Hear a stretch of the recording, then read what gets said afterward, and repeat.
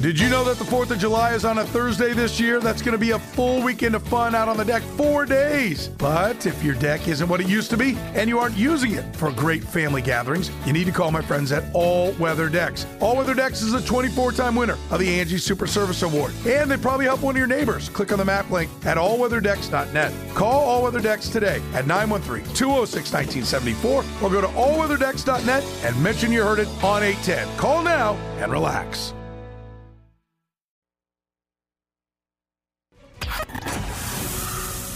Chiefs fans, this is the Sports Radio 810 WHB postgame show, presented by CBD American Shaman. Life is better with the feather. At least for right now, the road to the Super Bowl will run through Buffalo, New York. That is the fact of the day whenever you have a matchup between the AFC's two best teams, the two likely combatants for the number one overall seed, and the two best quarterbacks currently living. Josh Allen and Patrick Mahomes gave us some of the moments. Both of these defenses gave plenty of resistance. But after a 24-20 victory for the Buffalo Bills, they are firmly in the driver's seat for the AFC. Welcome into the Sports Radio 810 WHB postgame show. I am Joshua Briscoe with Beards McFly on the other side of the glass and Dylan Michaels doing the producing behind the scenes. We have a lot to talk about today, plenty to bring to your doorstep. We'll hear from Andy Reid, Patrick Mahomes, and the rest of the press conferences. We will hear from Sean McDermott. We may hear from Josh Allen even later in the show. And we'll take your calls, 913-381-0810. You can watch the show in a variety of places and then sound off there as well on the Sports Radio 810 WHB Facebook, YouTube, Twitch, and Twitter accounts. We're in all those places if you'd like to watch and chime in that way. And ultimately, I don't know if this is going to be a very satisfying takeaway, but I try to have somewhere to push you through the rest of your weekend. Somewhere to begin in the postgame show, something that we learned. I think the main things we learned from this game are things that we already knew. Can you learn things you knew already? I'm not sure. But you can certainly have them emphasized.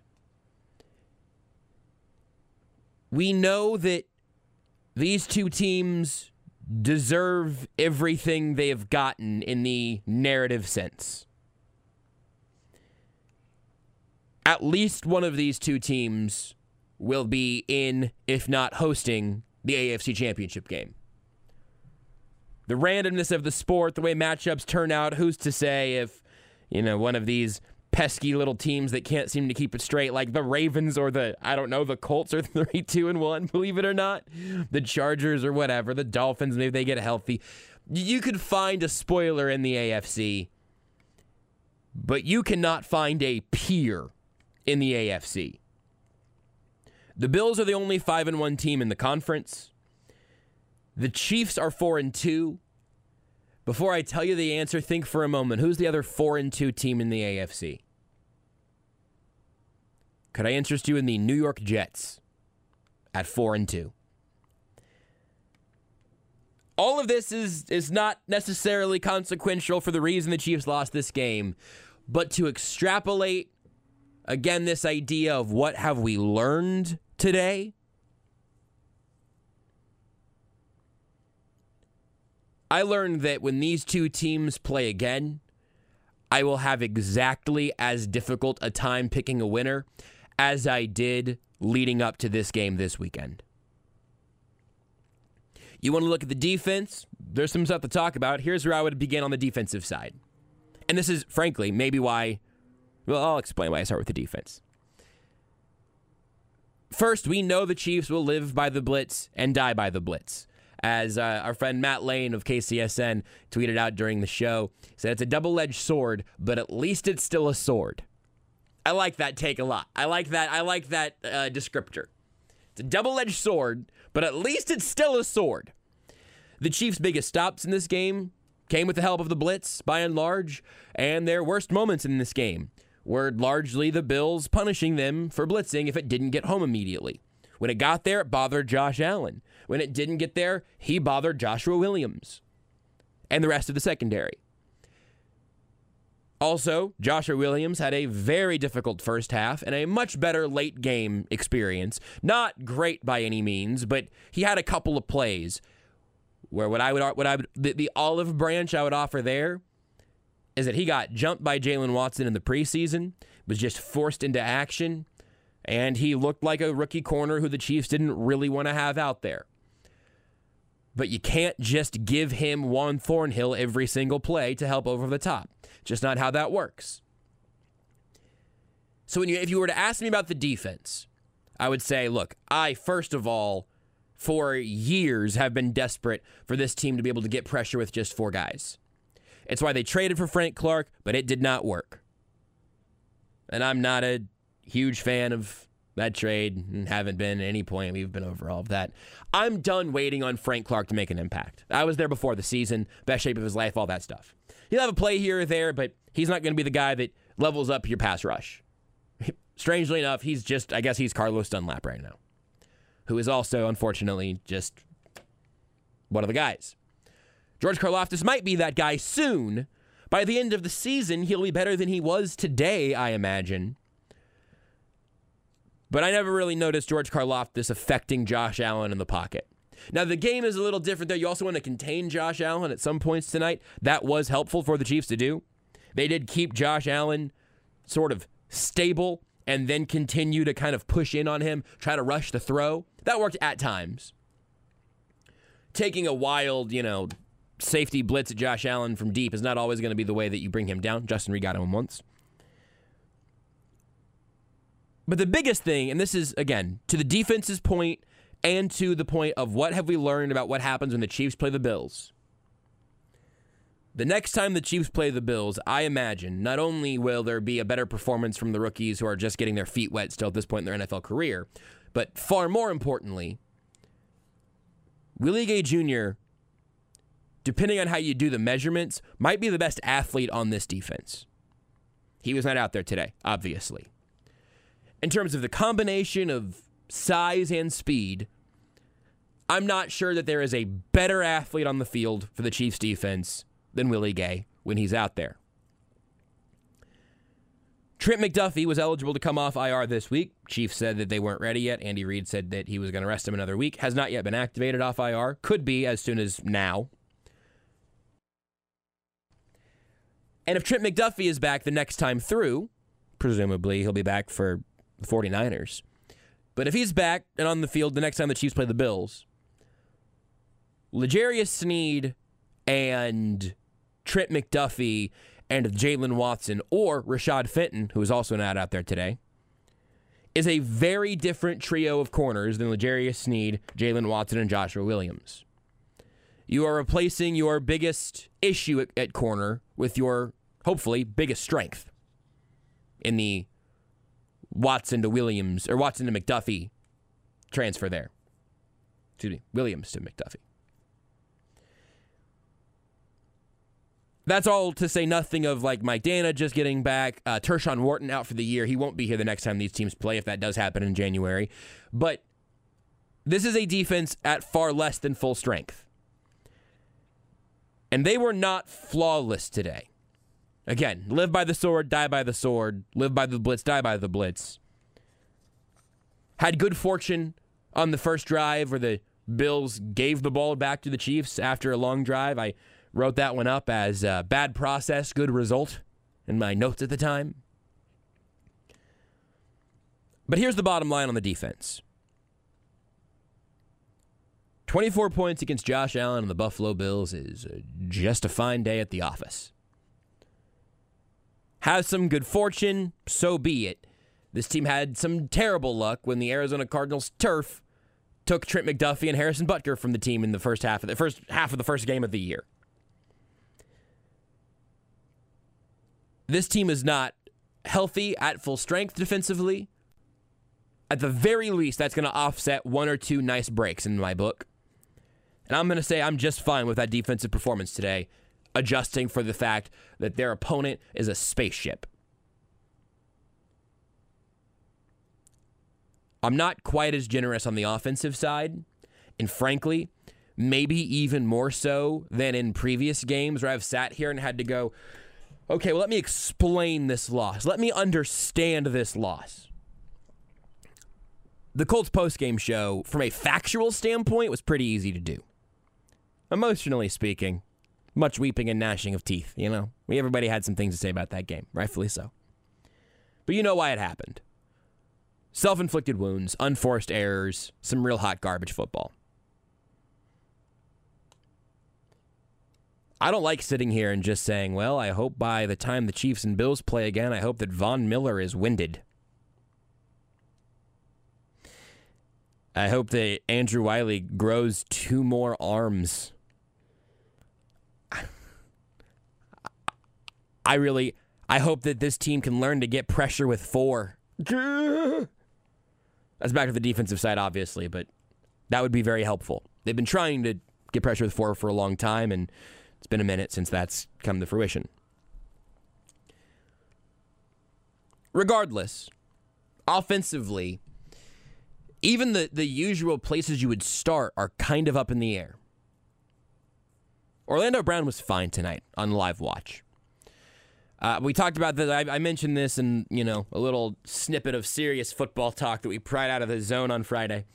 And I try to talk about the one thing that I at least think most people have kind of maybe missed the boat on the Orlando Brown Jr. conversation. If you're a left tackle who can run your pass rusher in a semicircle and run him behind your quarterback, that's a win. At the very least, it's not a loss. Neutral at worst. Because Patrick Mahomes is very good at then finding those gaps in the offensive line, stepping up into those places where it is clean, and then working from there. Mahomes was expert in the pocket through the second half. Obviously, that last play, he'd like back. We'd all like it back. But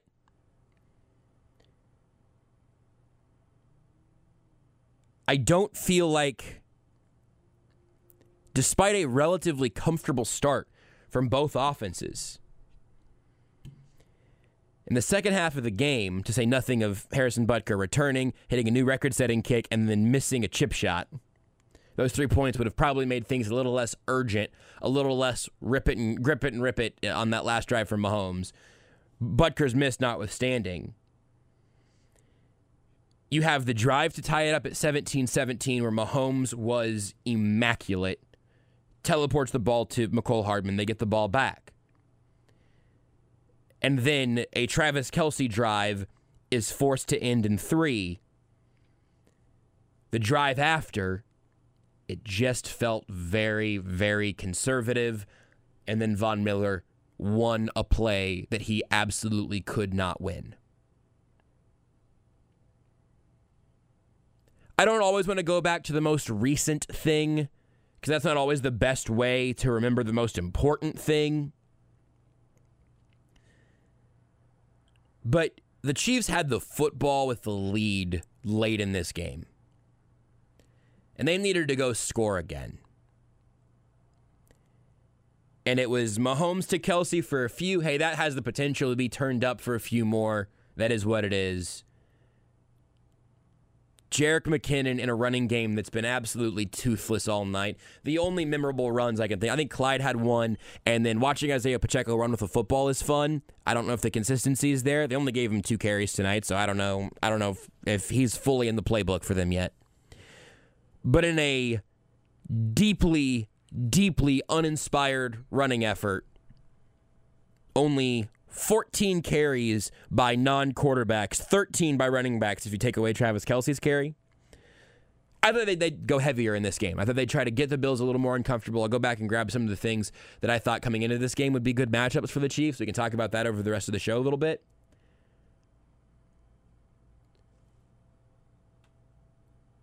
But to have this ticking clock in your head of, well, we don't want to give the ball back to the Bills with too much time, to the point that you have a totally limp run on 2nd and 7 that then puts you in 3rd and medium, 3rd and intermediate for Von Miller to put Andrew Wiley on a plate.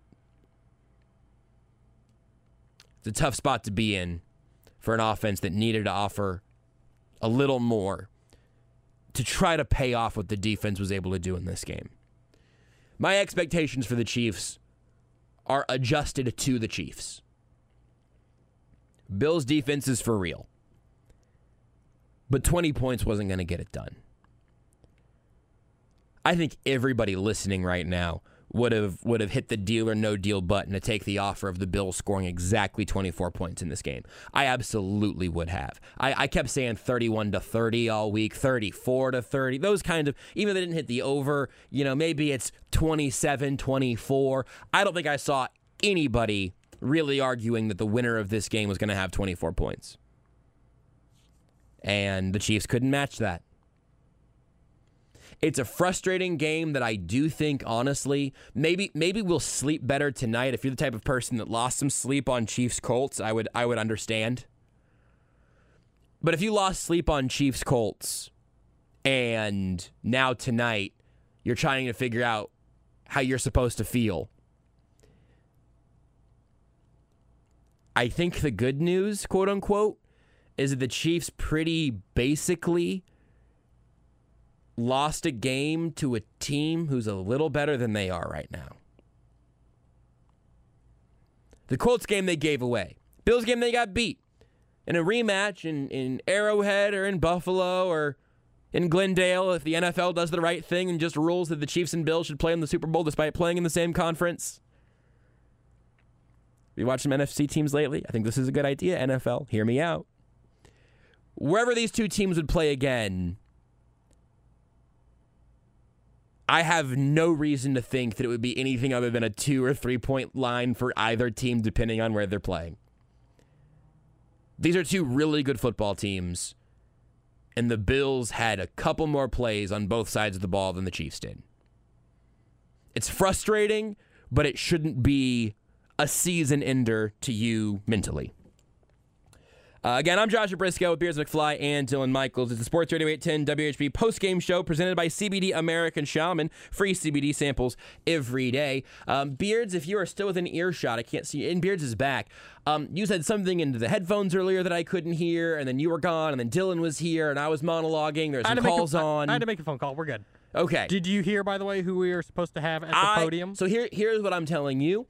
However long we've been live on the show, the only thing I have been doing is doing the show, and I have received, I have processed zero production information. So why don't you just break in with the relevant production information that we need here tonight? As well as Andy Reid and Patrick Mahomes, we will have Juju Smith-Schuster and Nick Bolton from the podium. Okay. Nick Bolton had his ups and downs tonight.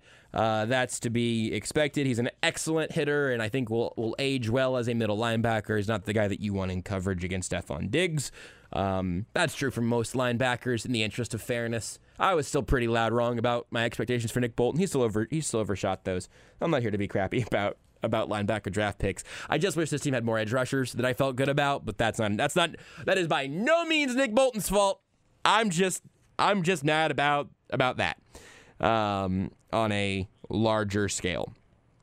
So, Beards, you give me the ruling here. We want to go try to speed run some phone calls or squeeze in a break. Beards says, let's hear from the people. I couldn't agree more. We open up with Gary. Gary, you're on Sports Radio 810 WHB. What's up, Gary? Well, it's kind of a head-scratcher after watching that game tonight. I think one thing that needs to be asked, though, and somebody in the media won't ask him this, but when Mahomes gets up there, ask him, what in the world were you thinking on those two INTs? The DB, he read that all the way. He knew where he was going with that football. And on the first one where he threw the INT to Elam, don't forget we left those 7 points off the board too, which could have been a difference. And that's on Mahomes. And, you look at that offense, you could put someone else in, but this offense was horrible tonight. Andrew Wiley's been stealing a check in this league for way too long. I think it's time you could find somebody on the street that could come in and give you what he gives you at a fraction of the cost, because he's useless out there. And it's just hard to watch. It's just hard to watch him on that side of the line. And, one thing Buffalo does way better than the Chiefs, their defensive ends, they keep contained. They don't let anything get outside of them. The Chiefs did that too much tonight. They didn't want to stop the run. That was evident. Derek Notty's useless. Why is he even here? They brought him back for what? To be a speed bump to the secondary? Because if those front four, I mean, they were running up the middle untouched until they got into the secondary. And, one of the big complaints last year everybody had with Tyrann Mathieu was he was making business decisions. Watch these safeties against the run. They're making Justin Reed. There was an obvious one tonight where he made a business decision where I think it was either Singletary or Cook got through, and Thornhill came up, stuck his arms out, and Reed, he just stepped to the side like he didn't want any part of that. And you're a guy getting all that money, then you get beat for the touchdown on that same drive. You really got to wonder about these safeties. You got one that's thinking he's going to get paid, one that just got a contract. Those two guys need to give us more than what they're giving us, and they're not giving us very much right now. And it's nice to see more. But the Indianapolis game and this game, they both have one thing in common. They both ended on Mahomes interceptions. Gary, it's been a lot of weeks in a row of me agreeing with a lot of your points. I feel like we're due for an off week, and I'll try to give you my honest reception. I appreciate it, Gary. Gary hung up before I did. I don't like leaving Gary on a bad note. Here's a couple things. First of all, they'll ask Mahomes about the picks. He'll talk about them. I'd be shocked if he doesn't. I am not going to be the guy that sits here on that first Mahomes. Here's the thing. I'm going to sound like I'm making excuses for Mahomes. You're just going to have to hear me out. That first Mahomes pick, it was a jump ball sandwich between two defenders. I understand that it's not an ideal spot. That ball was up there, and he's in Game 6 with Marquez Valdez. I always get his name wrong. Marquez Valdez-Scantling. Apologies to Marquez. I'm trying. I'm just, bad at speaking. Unfortunate for my profession. He's trying to get the ball to MVS whenever we've spent a lot of this offseason talking about how Mahomes can play with big body receivers. That's a throw that I don't hate being made there. Kaiir Elam made an incredible play on the ball. I'm sure he'd love to have it back, but I just think if you're going to lose your mind over that attempt in the red zone, coming back and biting Mahomes after every other thing we have seen from Patrick Mahomes over the years, I just think you're going to be miserable watching Patrick Mahomes play football. That late pick also, here's the thing, it just doesn't matter when he throws it. If that's a pick in his own territory, if that's down by the goal line, the effect is exactly the same. He shouldn't have thrown that ball. He will say as much. It doesn't hurt my feelings any because it's not like he threw that pick down 2 or down 3 in the red zone where a field goal would have also accomplished the goal for them. They were down by 4 points. He was pushing. He pushed too hard. That one's not a good throw, not a good play. And earlier in the game, obviously, tremendous consequences of losing that possession. But if Patrick Mahomes starts playing like Kirk Cousins, I'm going to stop watching football professionally. I'm going to leave that out of my life. I'm going to just start watching competitive table tennis if Patrick Mahomes stops playing football like Patrick Mahomes. Part of what makes him amazing is that very rarely results in mistakes or turnovers, whatever. This defense is pretty freaking good. I mean, it's one of the best defenses in football where that team also has one of the best quarterbacks in football. You got to push a little. I'm not hurting over that one. I also just think that, look, man, Andrew Wiley got whooped tonight. Andrew Wiley versus Von Miller is a losing matchup for the Chiefs. 99 times out of 100, you got me.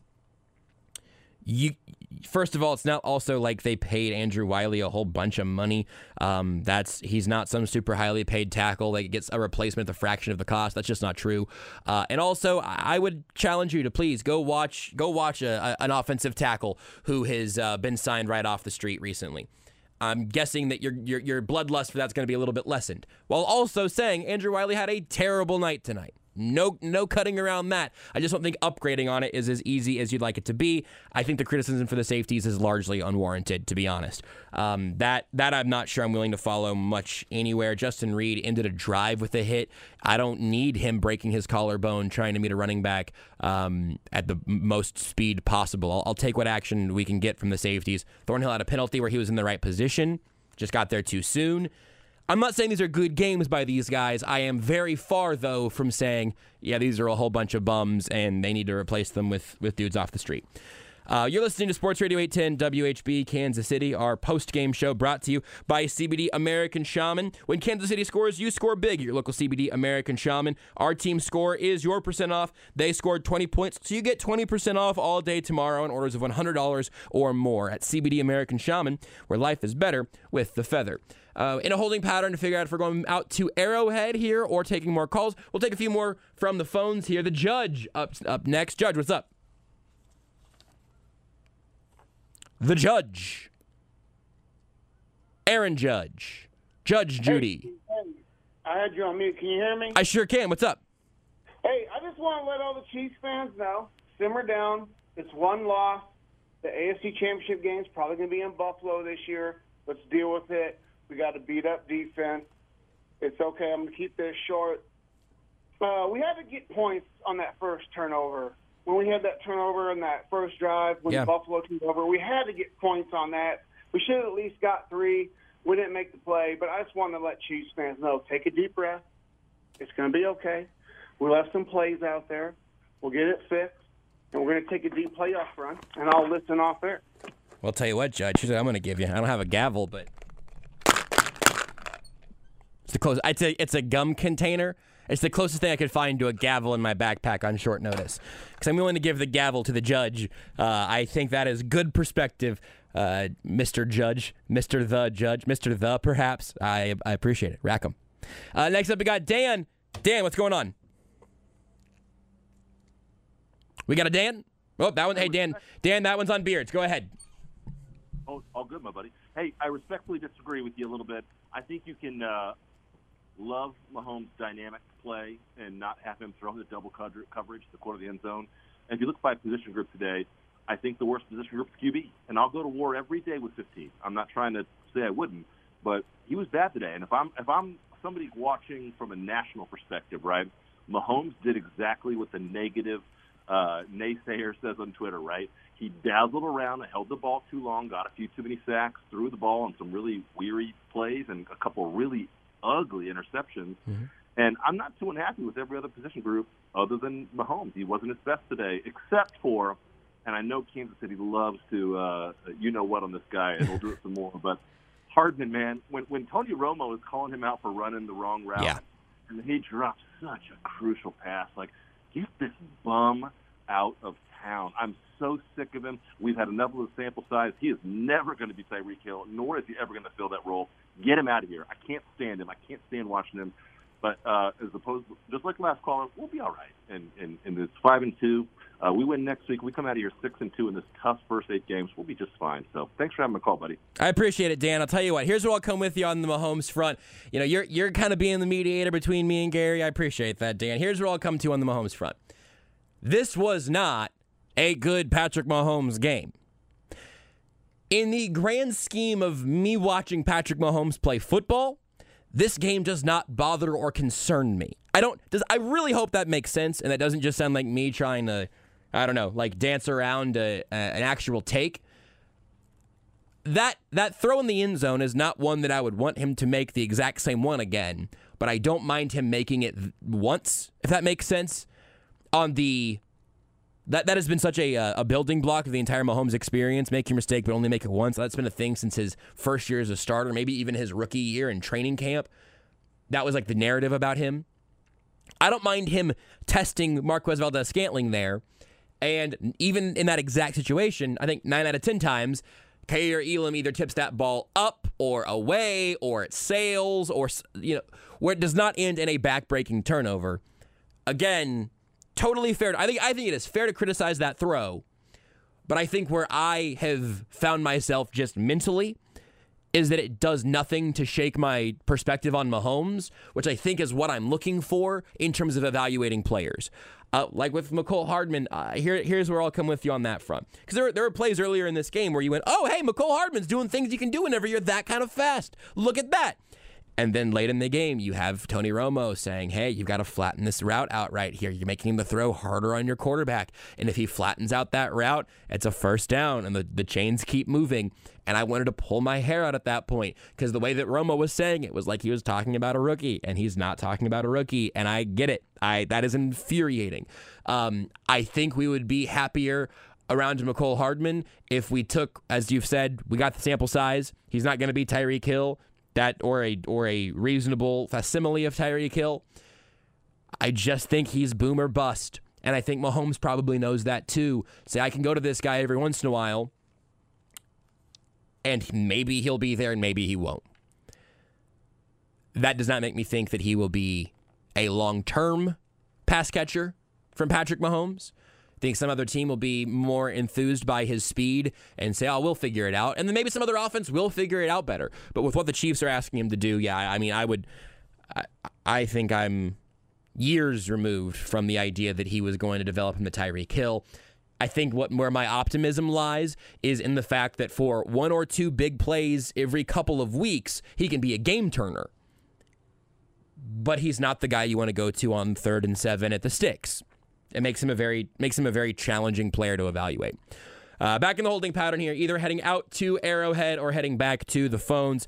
Juju Smith-Schuster here, live from the podium.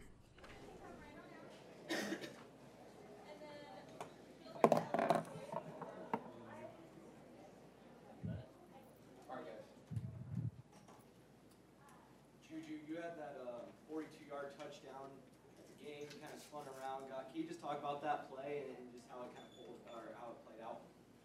Yeah, so with that play, obviously I had an under route, so they were clearing it out, and then I knew that the middle linebacker was going to get out, so I knew I had the middle field to work.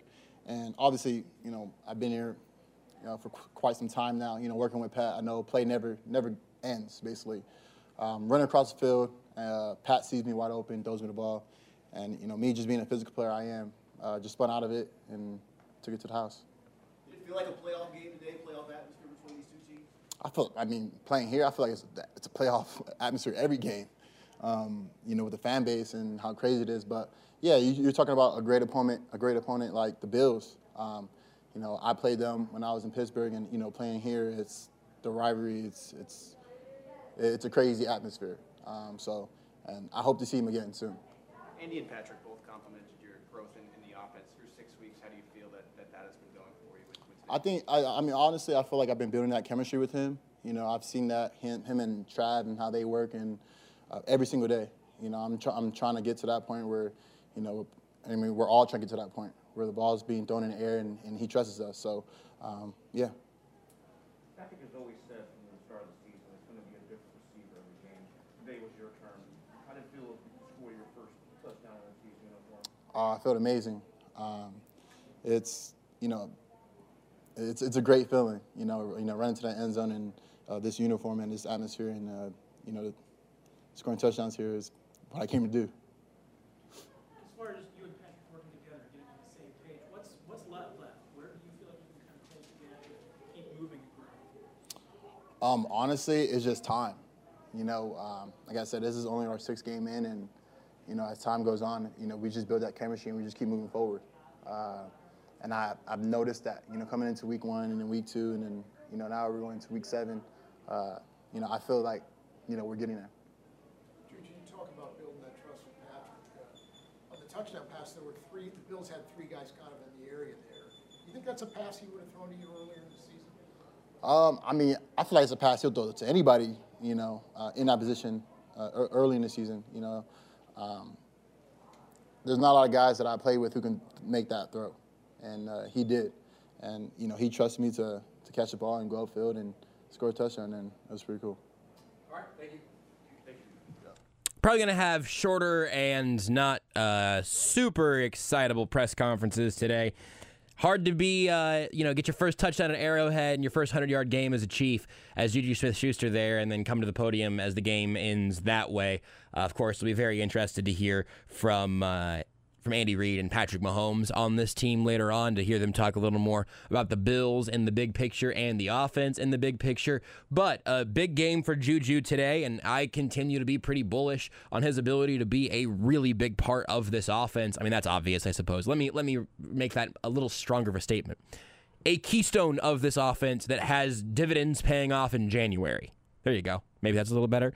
I think Juju is a really fascinating, continuing and evolving part of what this team can do, specifically in those intermediate ranges where Travis Kelce is being beaten by a Gatorade bucket off the sideline. Having Juju to go to is a really big deal. I think he's going to continue to put up those sort of quiet 100-yard games, if you will. Now, obviously, in this case, that was bolstered by the 42-yard touchdown, but I'm excited about Juju's role in this team. I saw this tweet from Curtis Siebold and went and checked a couple places on my own. The Chiefs are currently 2.5-point favorites at San Francisco next week.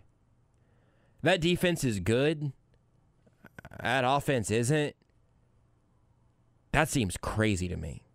2.5 seems crazy low, to be clear. I wouldn't have blinked if that game was 6 or 6.5 points. They were just distracted by Garoppolo's handsomeness.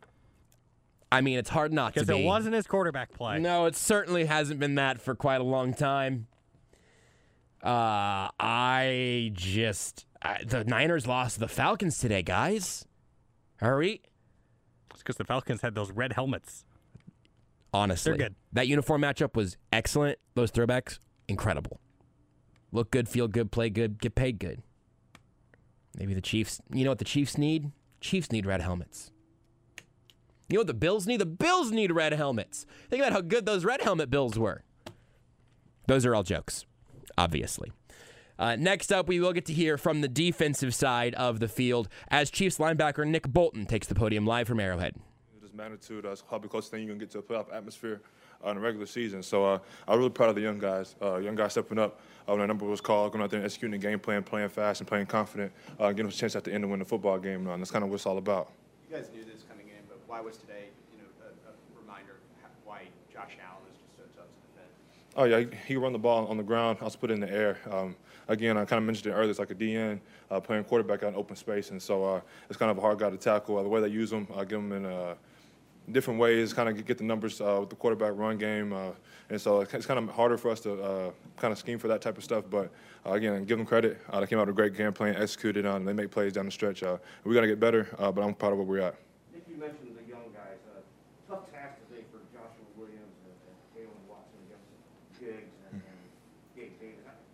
What are you doing as the green dot and as the leader of that defense to keep them pumped up and so they don't get down when those two are making big plays? I just tell them, just go out there and play like you did in training camp.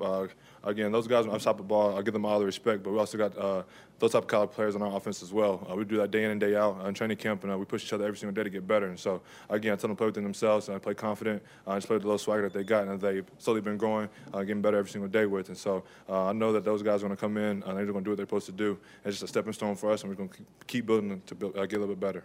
Nick, both the games you lost this year, you guys allowed a touchdown right late in the game. To let the other team go ahead. Is there something you can put your finger on maybe in those two games, what you did up to that point and then what you did on that winning drive? We just got to make plays down the stretch. I feel like Coach Bass put us in great positions. We just got to make plays, got to tackle. We got to get them off the field. We had them on 3rd and short, and I got a QB sneak, I believe, for a first down. And that kind of just kept the drive going. We just got to find a way to get stops down the stretch. And Nick, in a game like this, as you mentioned, a lot of young guys in a playoff atmosphere almost. How much chemistry in a game like this is built with the young guys now that they have to step up in a big game against a good team like the Bills? Oh, yeah, us as vets, it's my second year, but us as vets, we kind of already believe in those guys. It's like this game gave them more confidence. That's kind of what it's about. I believe, it's game 6? Yeah, 6. So we got a long way to go. So just them building confidence and them keep going and keep believing in themselves is going to be huge for us down the stretch. It's a lot of days between now and Bills and January. A lot of guys in that locker room said that they are looking forward to maybe seeing the Bills again. Just how much might that be motivating, not only for next week, but for the remainder of the season, maybe possibly getting them another time? Yeah, we're firm believer probably going to see those guys again. But for us, for me personally, that's about next week. We got to come out next week, different offense, different philosophy. We got to stop the run, and it's kind of what I'm looking forward to next week. I'm not looking too far ahead. I'm just going to take this week by week. How much more complicated is your job against a guy like Josh Allen, who is such a threat with his legs as well? I mean, it's kind of the same as we go game plan every single week. I give that guy a bunch of respect. He's a great quarterback. He's one of the top quarterbacks in this league for a reason. Again, let's leave it at that. Good. All right. Thank you. Right, thank you. That's it in here. Okay, that's Nick Bolton, and we will still hear from Andy Reid, Patrick Mahomes, and also some players from the locker room. Justin Reed and Sky Moore. Interesting. Okay, and then also it might do. I know it's usually we don't do this unless the Chiefs do lose, but both Von Miller and Josh Allen could be kind of interesting. Von Miller, especially, just getting that perspective of an edge rusher who just wreaked some absolute havoc today. An interesting tweet here from Mitch Schwartz, quote tweeting a clip here. Oh, let me go ahead and mute the audio, I suppose, here on the radio show. On the pick at the end, Schwartz retweets it and says, Wiley had excellent protection on this play, and he had really good protection on the play Vaughn got around the corner at 11 yards, too. Yeah, Vaughn got him on a spin earlier in the game. He's gotten everyone on that. But the two at the end of the game aren't on Wiley. That's a right tackle's perspective who I would be interested in knowing about. So, yeah, interesting. And either implying, I think, that especially earlier in the game, that one was just on Mahomes in the pocket. On the pick, Matt Milano was just there to run at Mahomes. I think you probably just try to get that one out of bounds. I don't know. It's kind of interesting. Let's take a couple calls for those of you who have been on hold for a while. Butch and Ray, we'll get to both of you guys, then take a quick timeout. Butch, you are on here on Sports Radio 810 WHB. How's it going, Butch? Yeah, gentlemen, that was rough. Mm-hmm. Listen, that was actually a really fun game. I think that was one of the better efforts from a very young team that I've seen in a little while. Not because things went their way, not because all the plays were called perfectly, but because they understood that they weren't going to take a back seat in what they call their identity just because of who they were playing. They believe in it, and it almost worked. But the problem is what we saw in those 4 quarters of play was that you're playing a team that's going to be one of the better teams in this league in a decade. That's what Buffalo is. Mm-hmm. It's rare to see something like this, and for them to be as consistent as they are, the ability to stop offenses who average 31 points a game and just consistently shave 25% off of that point score, off the point whole game after game. They're doing it game after game after game. And I'm sure you've heard a lot of really cool, measured takes from Chiefs fans here in these past few calls. Look, here's the way I would explain how unique they are. You're going to look back for the Chiefs and see that Leo Chenal took about 20 snaps for you, mm-hmm. because the Bills are based, and they base out of 2 tight ends. So they're bringing out Reggie Gilliam, they're bringing out heavy pressure, and you have to match that with heavier linebackers, of course, to be able to stop the run effectively. You didn't do that, but that's the reason why you make those personnel switches. The Bills don't do that. Everything is a nickel. Right. Every single snap on defense, they have Taron Johnson out there who fits the run like a linebacker. And then Matt Milano plays like an all-pro. And then Tremaine Edmonds plays like a Pro Bowler. They are unique as anything as we've seen. And that was a hell of an effort by Mahomes and the Chiefs offense. I think they'll get back to it. There's nothing that you can take away from this game, in my opinion, that's negative beyond the fact that they maybe need an extra pass rusher. Yeah. Good game, fun. Soak it in. Just enjoy that you saw good football today. And be proud of that output from the Chiefs, even though you can be disappointed. Have a good one. Butch, I appreciate it. And I think that there's some good perspective in that, particularly some of that personnel stuff, man. On both sides of the ball, like this is, I'll have to go back after the fact, of course, and see how the Bills handled all this, but they're always in nickel.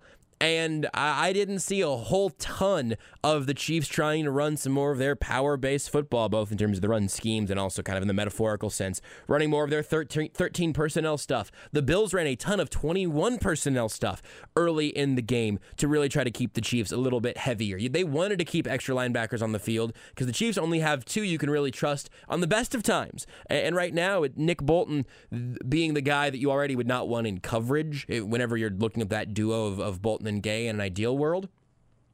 Now all of a sudden it's Nick Bolton and Darius Harris, or like Butch said, Nick Bolton, Darius Harris, and Leo Chenal. That is an advantage Buffalo personnel group, which is why I really think this defense is going to look even better whenever you get Willie Gay and Trent McDuffie on the field at the same time. This defense has been at full health for 2 quarters this year, if even. I am optimistic about this offense, or excuse me, about this defense. I am frustrated with the shortcomings of the offense today, but I do think there is something to the idea of trying to make an enormous big picture takeaway, probably making you look a little foolish down the line because there's a lot of football to be played. Via Tommy Townsend 9 minutes ago on Twitter. Love a random PED test. Classic. Tommy Townsend was great today. He was booming kicks. So much so that somebody on the NFL said, hey, go get that. I don't know if it's the leg or the flowing locks, but something there is part of his performance is enhanced. Next up, we go to Ray. Ray, what's going on? You're on Sports Radio 810. JB, thanks for having me, buddy, man. I go back to the RTK days, man. You about 7 years ago, man, you helped me get through a lot of 2 a.m. seatings. Buddy, I appreciate you. Well, thank you, Ray. I appreciate that a lot, man. Thank you. That's great to hear. No problem, man. Hey, one thing about the offense, one thing about the defense. Real quick on the offense, I'm not sure if there's any internet service out there that One Arrow Drive. I'm not sure if anybody made Brett aware available that Von Miller signed for like $160 million in Buffalo just to beat his Kansas City Chiefs. I'm not sure. The rest of the division also added a bunch of really good defensive and pass rushers. Yeah. And so I was really shocked when I looked at the roster at the beginning of the season and saw that Andrew Wiley was an active member of this roster. I know Soren was making excuses for him. He makes $5.50 an hour to play tackle for the Chiefs. I get that, but he's just not any good at football. I'd like to see Skinny Schwartz out there. Can we get Skinny Schwartz back in uniform and get him out there pass blocking? On the defense, I've come to take some medicine from you, JB, because I'm a man. I can take it. Okay. Leo Chenal, I was very excited about that draft pick. Mm-hmm. And I've been circling this game on the calendar because I've watched Josh Allen do that very feminine leap over our defenders every year. And I've always watched the guy that everyone blamed for the defensive mistakes that plays linebacker, the short little white guy. I forget his name all of a sudden. For Ben Niemann? There you go. Yeah. It's not his fault. Yeah. But I'm like, this is going to be where Death Row comes in and lays a smackdown on that effeminate leap when Allen goes, and my guy played terrible tonight. Oh, my gosh, baby. So I've come to take my medicine as a Leo Chenal supporter. But, man, hey, I love what you're doing. I love your career, where you guys are going to Kansas City, man. God bless you. I'll listen off the air. Ray, I appreciate you, man. That really is good to hear, my friend. Thank you for being around for as long as you have been.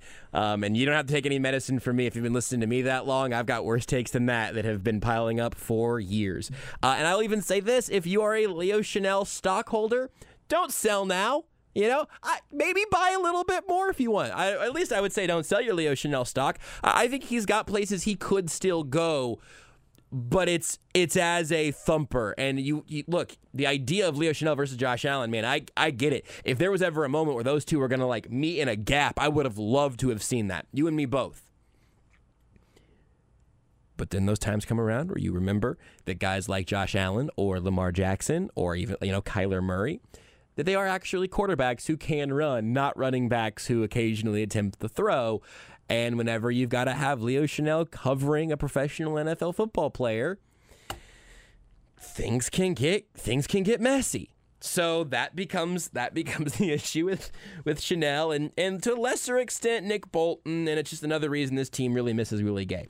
I think the Bolton-Gay-Chenal future could still be very bright. I'm bullish on Darius Harris. I've been really impressed by him for what he is right now. But sometimes guys fall in the draft with one bad trait for a reason. Sometimes you hear the rumblings of a couple of us who got to be out there at some mini camps and whatnot. You get out there at training camp, talk to people that are there every day, and they go, "Yeah, man, I just don't know if this Leo fella is able to go left and right, go backwards right now. I would love to watch him hit.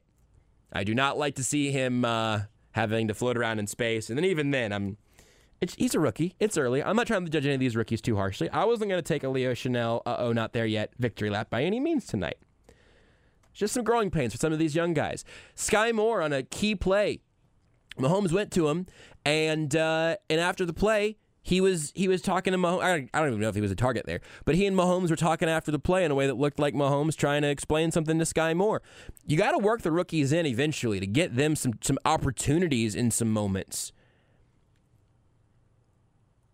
But then also, whenever there's a rookie mistake made by a rookie, you don't really have the right to be surprised at that point. That's where I'm at. And another reason that my blood pressure is better now with this game being on October 16th than it would be on January 16th or whenever that would be. Later January than that, hopefully. Because otherwise, I guess that means one of these teams is not the 2 seed. And I don't think the Bills are going to fall all the way to 3, 4, 5, 6. So hopefully, at least, these two teams are meeting in the AFC Championship game again, and I bet we'll have some similar matchups and some extremely different ones. We will take a timeout here on the Sports Radio 810 WHB postgame show. It's brought to you by CBD American Shaman. Free CBD samples every day. We'll hear more audio from the locker room. We'll hear from Andy Reid and Patrick Mahomes. We'll take more of your calls and talk to Matt Derrick of Chiefs Digest. That's the plan for the rest of the show here on Sports Radio 810 WHB.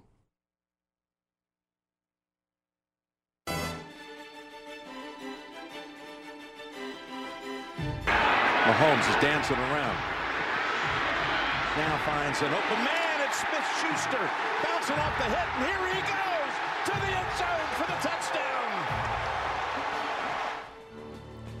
It was a great play from Juju Smith-Schuster, his first 100-yard receiving day as a member of the Kansas City Chiefs.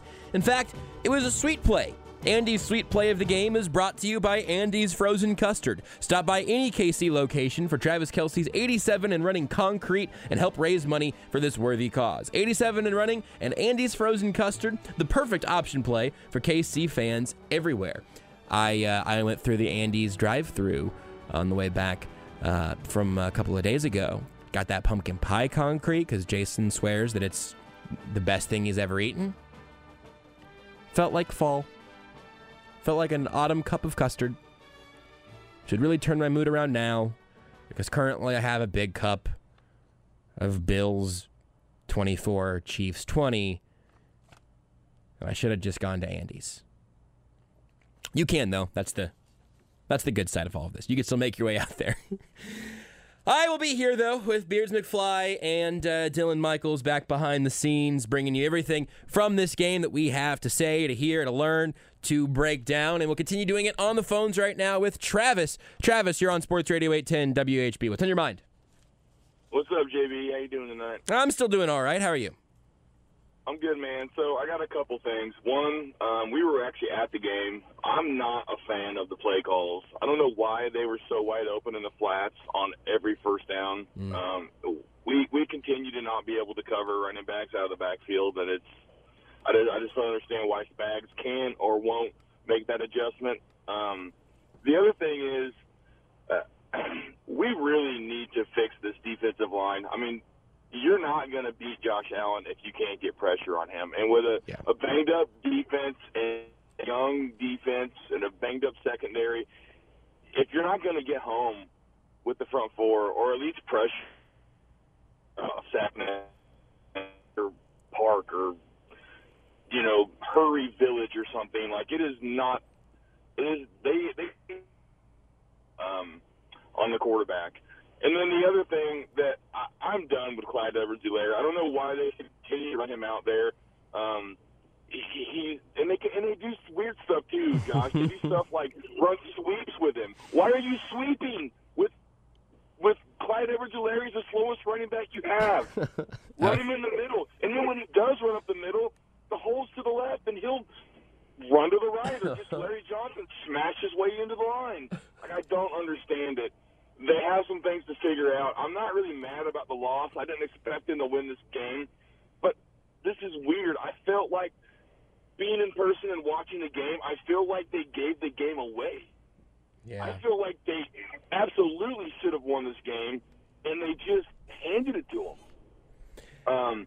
In the stadium, I'm going to tell you, in the stadium, the Travis Kelce pass interference looked really ticky-tack. It looked ticky-tack on TV also. Yeah. And then one more thing. Could you please explain to me why in the first quarter on the opening drive, I believe it was the opening drive, we scored a touchdown and there was offsides and they called the play dead instead of letting us have the free play? What was it? I do think, and Travis, I'm sorry, I'm going to hang up on you here because we've had your phone kind of burp in and out a little bit, but I got like 99% of it. Appreciate the call, man. On the non-free playback on that first drive, the call was unabated to the quarterback on Von Miller, which is I think it was neutral zone infraction, unabated to the quarterback. I believe it was the entire call from the ref off the top of my head right now. And whenever that's the call, the thought is they blow that play dead because otherwise the edge rusher would have a free shot to take a free hit on a quarterback who's probably not ready for it. So that is like an older school kind of player safety sort of thing of, hey, It's a free play if, they come across the line, but then their momentum's going backwards again, where it would benefit the offense. In the instance of a play like that, they blow it dead if they think that a defensive player is about to decapitate a quarterback, and they want to blow it dead before that happens. So that's sort of the explanation on how that happens. One thing on all of the spacing issues and saying, the Spags defense, this and here and there, I end up boiling it down to a spacing issue. I could have built that backwards there, but stick with me. If you are an offense, the thing you're looking for is grass. You're not looking for your defenders, typically speaking, right? You're looking for where they aren't and how to get there and how to try to create that space between you and them and to figure out how you can pull that out of thin air if you're able to create spacing for your offense to function with as little interference as possible. And I don't think that the Chiefs at this moment have a schematic spacing issue. I just think that Darius Harris and Leo Chenal are not Willie Gay, and that Josh Williams is not Trent McDuffie. And frankly, that I don't know how many snaps he played, but Deion Bush is not Brian Cook. Brian Cook would have been a nice dude to have for a game like this. Or maybe to our conversation from a little bit ago, maybe he could have done some of the things that Leo Chenal could not, where he leans in the coverage flexibility much more so than a linebacker, in kind of the bulked up, sped up Dan Sorensen sort of role. Deion Bush isn't there to do that. Justin Reed can do a little bit of it. That's just not who those guys are, though. Brian Cook would have really helped for the skill set of shrinking down the field with speed. Willie Gay does that as much as anybody in the middle of the field. Even McDuffie, even in terms of covering running backs. Obviously, if he's running downfield, he's downfield. But having corners that know how the offense is working, knowing where they need to be defensively, and having the speed to get there to clean up those messes, now all of a sudden you're running back out of the flats a 4-yard gain instead of a 12-yard gain. And that stuff matters. So my only real regret here is that I really wish I could have watched this exact same game with dudes at full capacity. Now, the Bills have not had and will not have their full capacity defense for the rest of the year. I'm not saying the Chiefs got robbed from that by any means whatsoever. Tre'Davious White still not back yet, and he's on the PUP list. And Micah Hyde's not coming back. So none of this is to say the Chiefs got the worst of the injury luck. It would have been nice to see those guys. On the Clyde points, I have no notes. You nailed it. Thank you very much for making so many good points. Why is your slowest running back running sweeps? And whenever he's running interior, I would just give it to Pacheco, because either he's going to know where to go or he's going to get there harder than Clyde will. On the cornerback situation. Sure. Are we sure that a rookie that hasn't played in the NFL yet is the answer? I asked that only You mean McDuffie? Yes. I asked this only as a devil's advocate. Sure. I don't know that he's going to be prime Nnamdi Asomugha, prime Darrelle Revis, but I can promise you that he's an upgrade over Josh Williams, frankly Jalen Watson, Rashad Fenton, etc., based off of just the fact that it's easier to judge, and it's not easy, but you can see translatable traits from the college level to the pros, in addition to what we saw from him in training camp, what we saw from him very briefly in the preseason, and how it started against Arizona. I don't know what degree of certainty I could give you on that, I suppose. Here's maybe the harder truth of it. If he isn't the answer, there's not one. Because they're not going to go find an elite corner anywhere else. You pray to God that the number 1 first-round draft pick that you traded up for at corner has the traits that you saw. There could definitely be growing pains. Josh Allen could still pick on him if he's one-on-one with Gabe Davis or Stephon Diggs, but I would like to see it. Also, I said he hadn't played yet. I forgot how he played in the first bit of the Arizona game. Wasn't a ton. That was a long time ago. It was a long time ago, and he didn't play for a long time. So, that one's excused. Next up on the phones, here we go to Zach. Zach, you're on Sports Radio 810 WHB. What's up, Zach? Hey, Josh, long time, first time, man. Just wanted to say appreciate the show, appreciate everything you've done for KC. Thank you, man. Appreciate it. Really wanted to say that, we've got a lot of reasonable callers. I've been listening for the last hour, and most people aren't too upset about this game. Mm-hmm. I've been a diehard, man. I've been through the Gerback and everything and cried my way through that. And this is really the first game where I think I've gotten over this loss, faster than I've ever gotten through any Chiefs loss ever. Yeah. We lost to an amazing team, man. We had two of our main starters out, Trent McDuffie and Willie Gay. Joshua Williams, how many touchdowns did he give up? And then, Leo Chenal. He did not do that great of a job tackling Josh Allen. We're going to have two playmakers in the playoffs when we definitely see them again. They're going to take over the game and are definitely going to stop them. I wasn't expecting this game to be this close. And the fact that our guys went out there and battled, Mahomes had some mistakes. He continued to battle. I have no issues. We'll see you guys in the playoffs. We'll see the Bills in the playoffs, man. We'll take care of business. Get over this one. Sleep well tonight, Chiefs fans. We're going to get them back. Let's go. Zach, stay on the line for me, my friend. I appreciate the first step into the post-game space being a good one. More on that in just 1 second. But stay on the line there, Zach, till Beers can get your information. I'll tell you more about our friends at Green Grass Cattle Company here in just 1 second. But I agree with you. Not to the point that I think by the time the post-game show was starting, I don't necessarily, think of myself as lacking for things to talk about. But trying to come up with the big macro takeaway from this game was harder than it is, like I said earlier, like the Colts game. Man, I know exactly why the Chiefs lost to the Colts, and I was frustrated about that for the next week following, I guess, because that is one of those losses that is partially inexplicable and partially extremely explicable.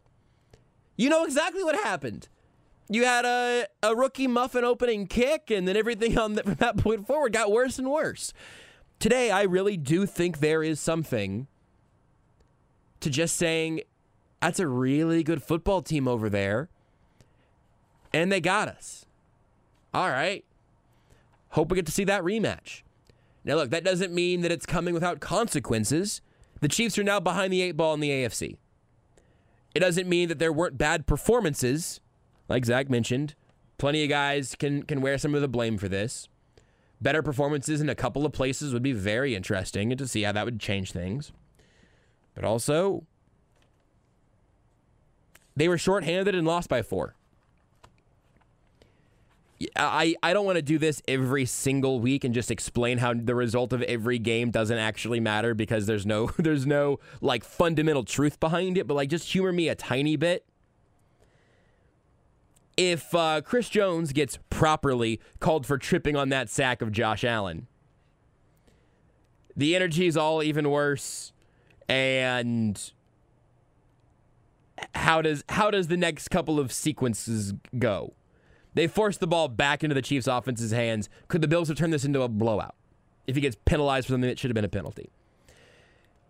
If that first down pass to Jerick McKinnon on the next drive, or excuse me, to Travis Kelce on the next drive, if he's able to turn that corner and it's a 9-yard gain, and then McKinnon gets that 1 yard on whatever play they run with him in there, which again, I don't understand the usage of these running backs. I'm very confused by it. And then the offense keeps moving. Now all of a sudden you're giving the Bills the ball back with very little time. Or Harrison Butker makes his first field goal. Now the Chiefs are playing for a field goal with 1 minute and 2 timeouts. Or on 3rd and 2, Justin Reed was a free rusher on that last offensive drive for the Bills. And Allen dropped it to Diggs on a pick play through Josh Williams and Deion Bush. If Justin Reed gets there, if Josh Allen loosely double clutches the ball, if Reed gets a hand up and bats the ball backward, now it's 4th and 2, and they have 1 play to win the game. The point isn't that this game doesn't matter or is excusable or whatever. The point is, this game, the result of this game changed on one individual play like 5 times. It was the Chiefs game or the Bills game or the Chiefs game or the Bills game, depending on this dude's fingernail or that dude's fingernail. Kaiir Elam versus MVS. Isaiah McKenzie versus the football.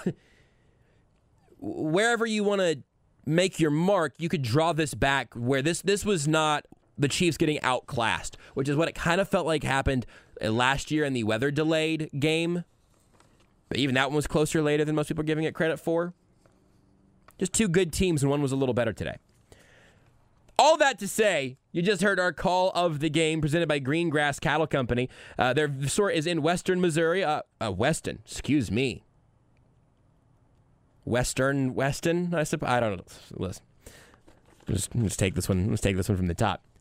The call of the game brought to you by Greengrass Cattle Company. Visit their store in Weston, Missouri, off 45 Highway, less than a mile from the ranch, or order online at greengrasscattleco.com, and they'll deliver right to your door. They are all locally owned and operated in Weston, in Missouri. We got to go out there and visit the ranch a couple of weeks back. Had a fabulous time. Pet some cows, fed some cows, stepped in some poop. Overall, it's just an incredible. They treat those cattle incredibly well, give them an incredible quality of life, and then the quality of the product is right there at the very, very best you're going to be able to find anywhere, and it's all locally owned and operated right here in Missouri. So I am a huge fan of the folks at Greengrass Cattle Co. I'll tell you more about them later on in the show as well. In the meantime, back to the phones for Paul. Paul, you're on Sports Radio 810. What's going on, Paul? Hey, great show. Look, Josh Allen, he's the real deal. We know that. He played an excellent game today, so we're going to give him his props. And that's what they needed to beat us, so I'm not too worried about that. One thing I'm concerned about is we didn't account for Von Miller. I don't understand why we didn't chip him, account for his presence everywhere we go. I'm not sure about that because you know going into the game he's going to be a difference maker on that side of the ball. Second thing, we go to San Francisco next week. We come out of a bye, and I'm kind of a look-forward guy, military guy. I'm looking at the next mission. We have got to make a run here. Looking at our remaining schedule, we can make a serious run. And second, what do you think about this? I think the national media tomorrow, when I watch all the sports radios or the sports shows on national TV, they're going to bury the Chiefs. And I think we need to use that. We need to use that to motivate us. Not that they need, they're professionals. But we're going to get buried tomorrow. They're going to say the Chiefs aren't the real deal. Buffalo, that's going to go through them. And how about Harris Butker? 62 yards in Kansas City in mid-October. That play there just got me jacked up, and I'm still jacked up about it. Have a great night, guys. Thank you.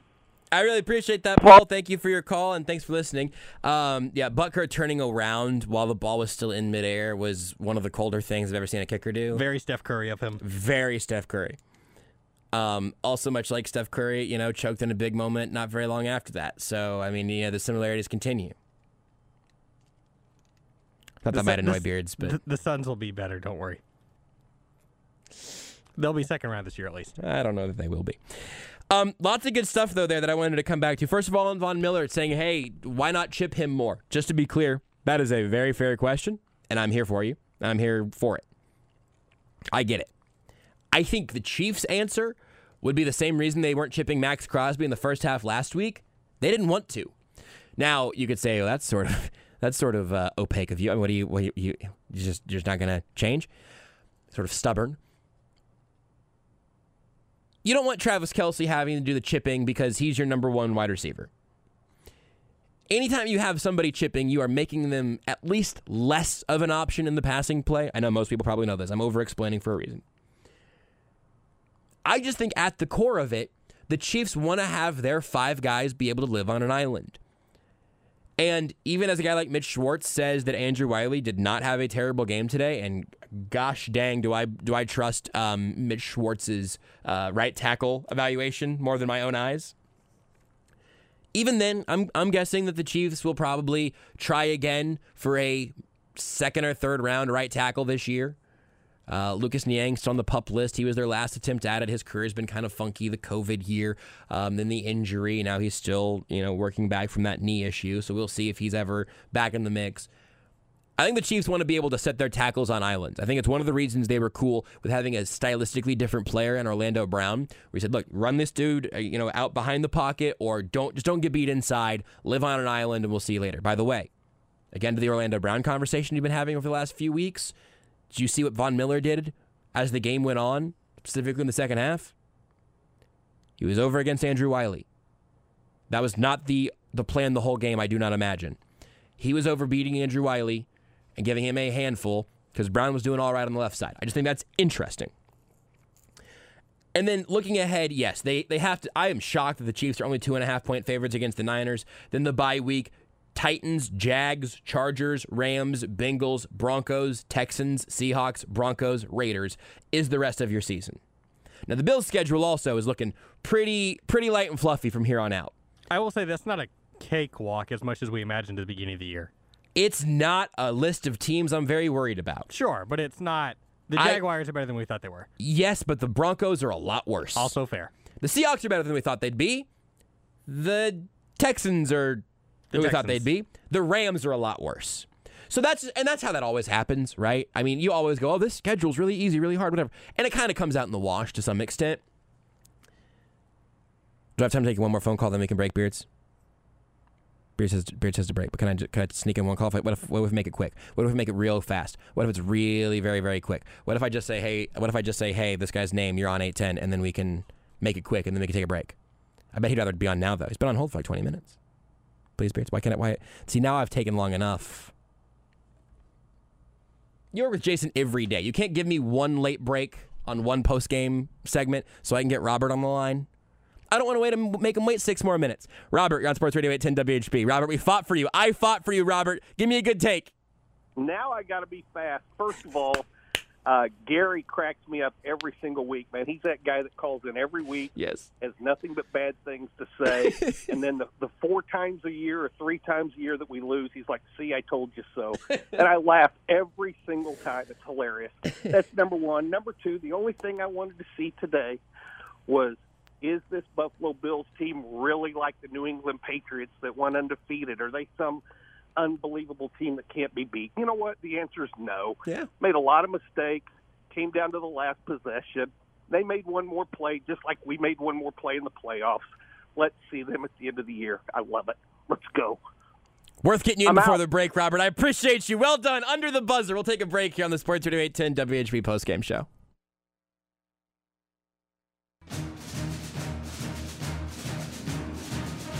He's looking down the middle, looking for other options.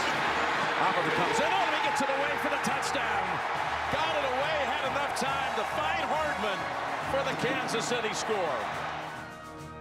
Patrick Mahomes certainly has his electric moments, had his electric moments tonight. And tonight, that was one of them. That is our electric play of the game, brought to you by Bickamer Electric. Bickamer Electric, from small jobs to big jobs, the Bickamer team knows how to take care of your commercial and residential electric needs. That's Bickamer Electric. Wish there would have been a little more electricity at Arrowhead. A 20-point effort from this offense. Certainly not the ideal circumstance for a team quarterbacked by Patrick Mahomes, but ups and downs and a solid effort from the Bills defense and a solid effort from the Chiefs defense, honestly, gives you a game with 44 total points between two of the most vaunted teams in the NFL. We'll hear from Andy Reid and Patrick Mahomes in mere moments, but first, Kyle and Tony have been on hold. Kyle, you're up first here on the Sports Radio 810 WHB postgame show. Hey, Josh, thanks again for taking my call. Lovely, good show as always. Thanks, Kyle. Sorry about my voice. I lost it. I went to the game today, and sorry I lost it. That's all right. I'm glad you really laid it out on the field there. That's all you can do, 110% and all that. Oh, thank you so much. So my first point is, I'm going to make a couple points real quick, and I'll listen off the air. But my first point is, when I had some good seats, so I got to watch really closely on the offensive line, and Orlando Brown struggled. He got off the ball slow. It wasn't just Andrew Wiley. Orlando Brown just looked like he couldn't even get off the ball quick enough, and he missed a few blocks, and Mahomes got pressure because of Orlando Brown's missed blocks. I don't think Orlando Brown is worth the money that he's asking for. If anything, he needs a chocolate chip cookie and sit on the bench and just watch on how other people block. That's my first point. The second point is, the refs missed a lot of calls. And the first half, I don't like griping about refs, but this is the second week now. I watched the refs, and they had more flags in that first half than I've seen in any other game. Yeah. That was embarrassing, absolutely embarrassing. And the refs, again, to me, wanted their TV time. I'm not going to go in politics here, But I feel like this reffing crew, again, this other reffing crew that we had tonight wanted the TV time. And it's absolutely getting ridiculous. There's a flag on almost every other play in that first half. I'll listen off the air, and I'm trying to avoid going home because my stepdad is a Dallas Cowboy fan, and nothing would make my night greater if the Dallas Cowboys would lose, so I don't have to hear another Dallas Cowboy fan, oh, you know we're going to the Super Bowl, right? So I'll listen off the air, Josh, but thanks for taking my call. Kyle, I appreciate it. Maybe I can give you some good news here, as you could hear later on here tonight on Sports Radio 810 WHB, Kansas City. That was a pick. Oh, I thought it was a pick 6, actually. It's not. It's just a pick for the Eagles in Cowboys territory. They're up 7-0 right now. So at the very least, hopefully, Kyle, you can at least look forward to maybe misery-loving company in terms of the teams losing there tonight. Is that over on ESPN Kansas City right now, Beards? Sunday Night Football? Okay, it sure is. 1510 AM, 94.5 FM if you want to check out the NFC East showdown going on there on Sunday Night Football. But Eagles already up 7-0 and knocking on the door here again early in the second quarter. We have a Twitch comment here from Credible Hulk. Sure. On Twitch. He says, chocolate chip cookies do sound good, actually. Yeah. I responded, amazing. And then Caden responded again. I mean, if I'm going to get benched, I'd take a cookie. Definitely, yeah. I would also like a cookie if everybody wanted to just start, bringing chocolate chip cookies to the station on game days or something like that. That was the one problem with our lunch plan today. Yeah. A lot of times we'll get Good Sense and get their chocolate chip cookies. I didn't do that today. No. I'll take the L on that one. That was my bad. That's okay. Look, to be honest, tap the chest, my bad. Neither one of us would have had the cookies right now. They would have been gone by now, and but so we still would have be. the memory of the cookies. I know what a Good Sense cookie tastes like. I've had a lot of them. They're delicious. I want one in my mouth now, not one in my mind and my heart now. There's always a cookie in my heart. Some part of that will probably make the cuts for Friday. I don't know what, but I'm sure there's something out of context there. One more call before we shift over to Andy Reid and Patrick Mahomes. Let's get to Tony. Tony, what's going on, man? Hey, Josh. I disagree a little bit with the last caller. I thought Orlando Brown had a pretty decent night, one of his best of the year. Of course, when you're comparing that to what's happened previously, it's not a high bar. But one of the big problems tonight was Trey Smith getting repeatedly pushed back into Patrick Mahomes with Phillips, who's just blowing him up all night. One of those sacks on Mahomes or bad pressures was actually Von Miller splitting a double team between Wiley and Smith. That just can't happen. That's absolutely ridiculous.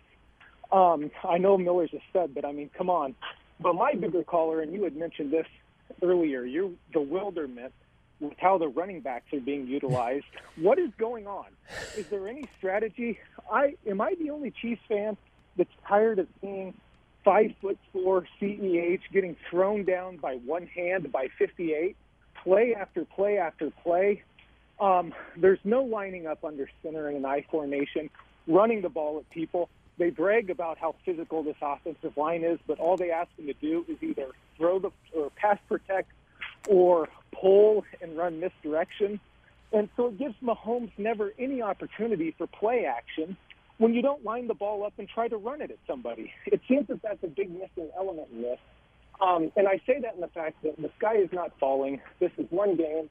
The injuries have piled up. But it seems to me that we got to get this figured out, because going to San Francisco next week, Vegas is never wrong. And 2.5 points next week, that is suggestive to me that Vegas thinks we're going to lose. Yeah. And so this better get figured out in a hurry, because the offense was really weird tonight. And I hate to say this, and I don't say it often, but if you want to take somebody to put this on tonight, it might be Patrick, because those interceptions were brutal. The first one especially, it was a nice play. But, hey, sometimes taking the 3 and it isn't the worst thing to do, especially when you start the game with a turnover and you're getting the ball to start the second half.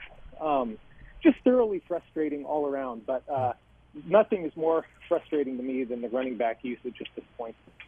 I'm with you on that, Tony. I appreciate the call. A lot of good stuff there that I'll try to kind of sort through some of here. On the I'm going to come back to running back usage, I promise. I'm glad you mentioned Orlando Brown again because I kind of wanted to mention what both of the kind of last handful of callers have mentioned on the offensive line. Again, one thing that I'll at least say for sure, Von Miller, I don't know if it was 100% or if it was just that I didn't see him on the other side. Von Miller was going up against Andrew Wiley, at least through the second half of that game, on the snaps that he made an impact. If he was switching back and forth, if that was the case, I did not see him beat Orlando Brown in the second half of this game. And if it wasn't the case, he just stayed parked over on the other side.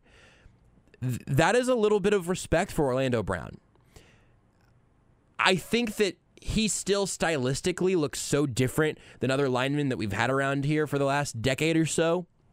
Going back to Eric Fisher and Mitchell Schwartz and all of that. Dudes that have kind of like technicians, but not that size.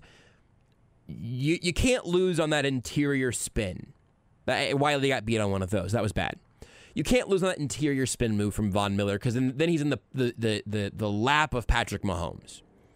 And I'd say that at least that last pick of Mahomes is, again, it doesn't really, the difference between that pick being where it was and being 30 seconds later in the end zone is zero, just in terms of like where the game situation was. That first pick certainly was much more costly.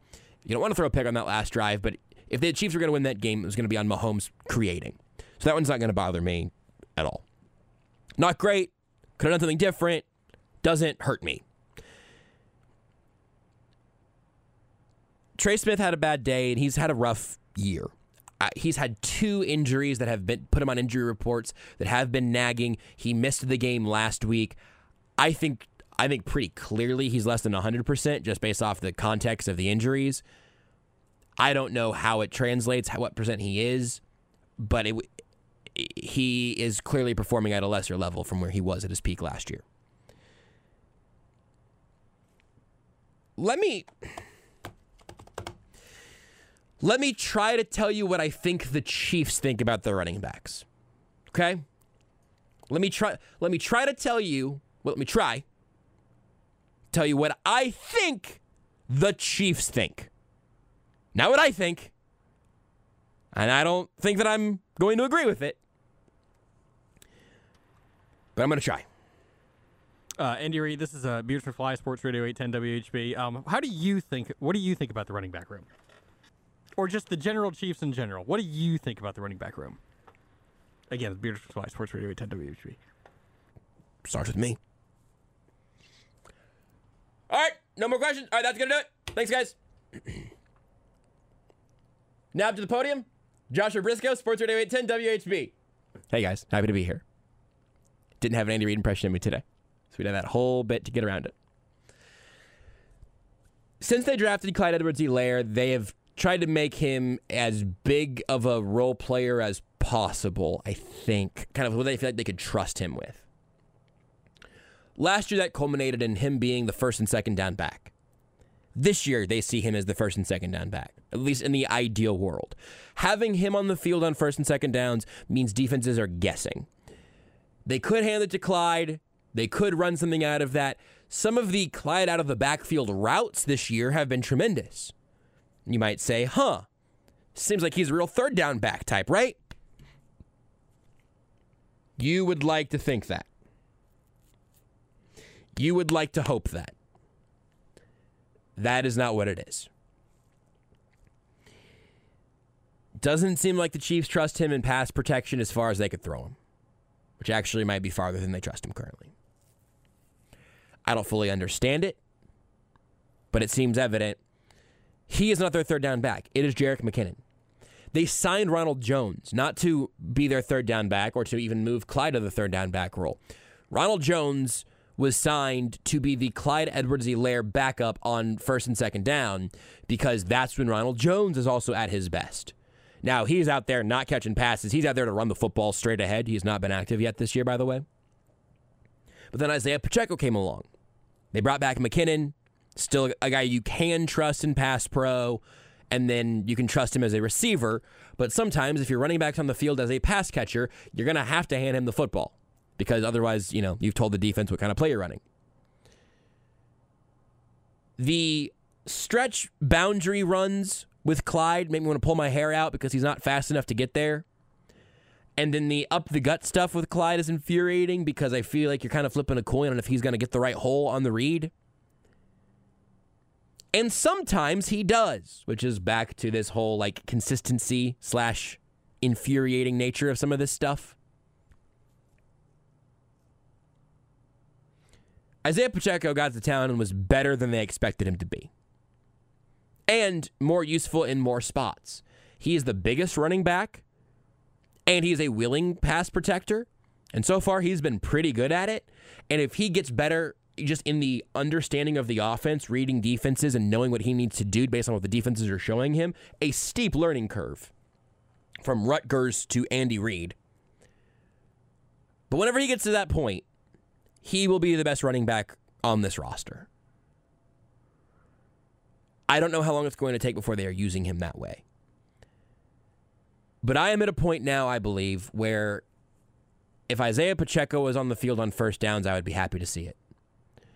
And if Clyde was on the field for third downs, I would be happy to see it. And what it seems to be, and I'll have to look more at the snap charts. There are a couple of new sort of snap charts making the rounds around the internet this year, looking at drive-by-drive usage. What I think might actually be coming together is a little bit of less down-dependent and more series-dependent. Hey, here's a Clyde drive, here's a McKinnon drive, here's a Pacheco drive. I understand the logic of wanting to keep running backs fresh with that strategy. You want to rotate through and all of that, and then also you want to keep the same personnel out there, again, to keep defenses guessing and to keep yourself more multiple with what your options are.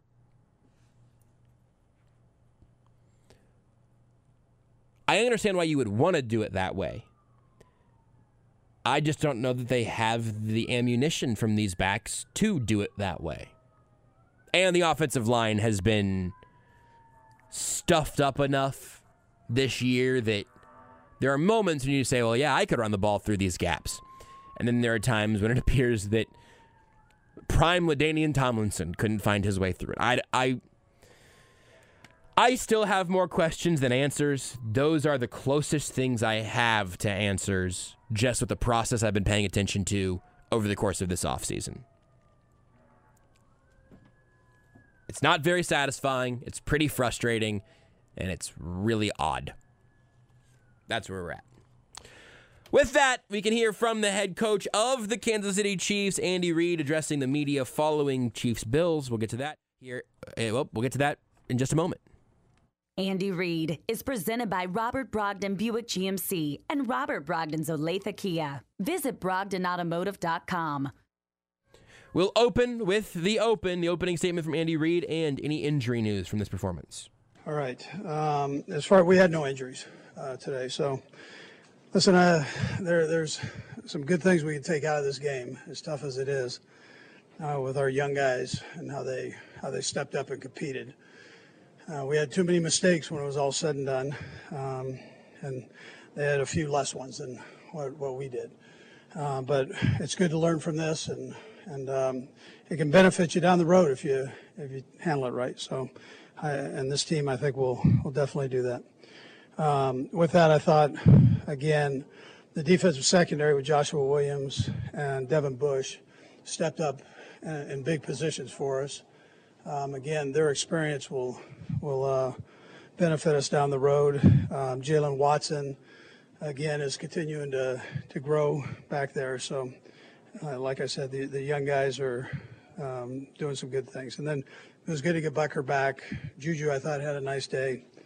Kels had a nice day. And then our defensive line with Frank and Chris and Carlos and, the crew there, I thought they did some nice things throughout. And, I can keep going on. When you have a game like this, it's right there. I mean, it's two good teams playing each other, and the smallest of things can get you off course, and the other team can beat you. So we got to clean up a few things. We'll do that, and then we'll get right back on it and get ready for the 49ers. With that, time's yours. Two things from that. One, I just think that the larger scale takeaway of, hey, this is just a loss, and a loss is a loss, and this is what happened, I think is reasonable. Two good teams, again, much less frustrating than Chiefs-Colts. Also, I wonder who Devin Bush is. Deion Bush has been on this team for a while now. Devin Bush is actually a player for this. Is he for the Steelers? I tell you what, he's definitely not on the Chiefs. It's a long game. He is still with the Steelers. Look at that. Shout out to Devin Bush from Andy Reid while talking about Deion Bush. Trying to give us something to laugh about. Reid said that, that could be a building moment for this team. You can learn from this game and then take some things away from it that'll help you out in the future. Joshua Williams might have some things to pull from here. He was asked about Williams getting tested and hanging resilient through this game. Yeah, I mean, that's what I take out of this. I take, we had some nicks and bruises, and guys stepped up like that, and he kept coming after it, and he'll be better off for that down the road, and we'll be better off for it down the road. I mean, that is, I think, objectively true. You got him some reps. You hope it doesn't shake his confidence and just gave him some real NFL bullets to have to look at. Unfortunately, came in a really, really big game that has some really great receivers with an excellent quarterback throwing him the ball. One quarterback who had just the ball in his hands at the end and ultimately was not able to make another miracle happen. Here's Andy Reid on Patrick Mahomes' late interception. Yeah, listen, I mean, he was trying to make something happen, and Seven did a nice job of cutting it, but he was trying to make something happen, and normally it does. That one, the guy he made a nice play on it. I really kind of do think that one's about that simple. Mahomes tried to make something happen. He makes things happen all the time. In this case, you're just trying to move down the field. You don't want to have that pick that early in the drive. You'd rather have some chances to make the big play. But I'm just not losing sleep on that front. I'll be more interested to hear Mahomes talk about the earlier interception as well. But still here with Andy Reid. A lot of guys are already talking about seeing these Bills again. Andy Reid was asked about the possibility of seeing Buffalo one more time in January. Well, there's a chance. I mean, you never know how things go in this league, but if we keep playing well and they play well, I'm sure they'll come back around. But we got to make sure we take care of our business and clean up a few things, and make sure that we have an opportunity to continue to win games. Saw some tweets out of the locker room from reporters who are out there. I think McDowell might have tweeted about it. Lebo's out there, and just sort of seemed like the consensus was that this is a team that is looking forward to seeing that team again, just like I'm sure the Bills have been in that position multiple times. The Chiefs were in that position last year in the regular season, and then you have the playoff game for the ages. This is just a rivalry that's going to go some different ways a couple times. I know that's not a real fire and brimstone postgame show, but I do think there's something legitimately to that. Of course, that all comes back to, more than anything else, Patrick Mahomes and Josh Allen. Here's Andy Reid on the duo of dueling quarterbacks from today. Yeah, well, it's two good teams playing, so the speed of the game is faster, and the guys are competitive. They know each other, and I mean, it was a great battle. You love these games. You just don't love to be sitting on this end of it, and but you love the competition and the way guys get after it. You get a chance to see two of the best quarterbacks in the National Football League, and they put on a display of good football. So. I mean, they did. It lived up to some of that. Wasn't the high-scoring game of last time through, because that's, a bit of an outlier. But I think they'll keep giving us some highlight reel sort of stuff, those two quarterbacks. Also got some highlights from the previously heard Juju Smith-Schuster. He had his touchdown and a great performance from his first 100-yard game as a Chief today. Juju's strong, and he's getting more familiar with the offense every week. Again, that'll help us as we go forward. But you got to see it, the strength and the speed combination, and I was happy for him on that. With another returning player being Harrison Butker, he has the new record at Arrowhead, with apologies to Matthew Wright, who held that record for 6 days. Butker got it back, but also, of course, missed a kick later on over the upright that certainly would have made this game a little more interesting, particularly some of the late game math. Here's Andy Reid on Butker's return. Yeah, amazing. He's an amazing kicker. So it was good to have him back out there. We appreciate what the other guys did for us, but Harris was one of the best in the National Football League. So, it was good to have him back. It was, but also, to be honest, a very similar performance to Matthew Wright last week. You hit a historic kick, miss a closer one, and, leave your team with sort of a toss-up there. Good to have Butker back, no question. But you hope that the consistency returns as well later in the year. I don't want to talk about kickers every week. I just want to talk about one kicker being good. That's all I'm looking for. Last thing here from Andy Reid. We heard from Nick Bolton earlier on. He was asked about Bolton and what he brings to this team's defense. Yeah, well, you saw all the tackles and the leadership part. He's really upped his game there. He's got a full understanding of what Spags is trying to get done defensively. But the best thing that Nick does is he tackles and does it as well as anybody in the National Football League. And you need that. At that position, you need that. Yeah, I would agree that ideally you'd like your linebackers to be willing to tackle, good at tackling, etc. Yes, the rest of the things that Bolton does as well. He brings a lot to this defense. Also, this defense needs a little more. I think Willie Gay Jr. being back next week will be huge. Trent McDuffie certainly seems to project to return next week. I'm like genuinely looking forward to seeing what the Chiefs defense looks like against the Niners next week, if in fact that does all come together, because I just think this group has a lot of good things ahead of it at more full health. Question is, can they get there, and what will it look like against offenses that continue to test them? Next week against the Niners should be pretty interesting. Sticking on the offensive side now, though, with Patrick Mahomes. He spoke to the media just a little bit ago. We'll play that for you right after this. Patrick Mahomes press conference brought to you by Xfinity. Xfinity Internet. Stay connected with Wi-Fi coverage that delivers the speed, reliability, and coverage you need. Can your internet do that? Mahomes here has to start with the big picture, asked about what the feeling is after a loss as tough as that one. Yeah, I mean, when you lose a game, especially at home, it's never a good feeling. As a great football team, I thought we played some good football. We just made too many mistakes at the end of the day, and when you make mistakes against another great football team, you lose football games. And so it'll be good to learn from, but right now, I mean, it stinks for sure. One of those mistakes from Mahomes, certainly that late interception. Again, it's what ends up icing the game for Buffalo. I would not call it the game ender in the sense of what this game had been all throughout. But, of course, that last pick had to sting. What was he saying on that play? Yeah, they were in like a shell-type defense, obviously. I looked originally we had a corner route, and he had dropped back, and I kind of wanted to reset. I think you could see I wanted to reset and throw it to him fast, and Milano was in the way. And then by the time I reset and threw it to him again, Seven made a great play and got back in there. So, that's a good defense. That's a good player. You're at the end of the game. You're trying to press the issue and trying to get some completions because you got to score a touchdown. But he made a good play when it counted. I just think that's a really honest explanation of exactly what happened there. The play-by-play for what the defenders were doing, Milano cutting off his vision on the look he wanted to go to first, and then the other guy coming in and making a good play when he was trying to press. You have a minute left and 2 timeouts and some ground to cover. You're down 4, now 3. You got to make a lot of stuff happen. I'm not going to lose any sleep over that one. I don't think you should either. It's frustrating, and it's rough that they were down 4 points, needing to make something happen there. This team obviously has the capacity to do it, particularly against the Buffalo Bills. But it's not going to happen every time that way. Mahomes tried to make a play. Buffalo made an even better one. I think sometimes that's a tip your hat type of pick there, even though, of course, it's frustrating in the game ender. Yeah. I agree.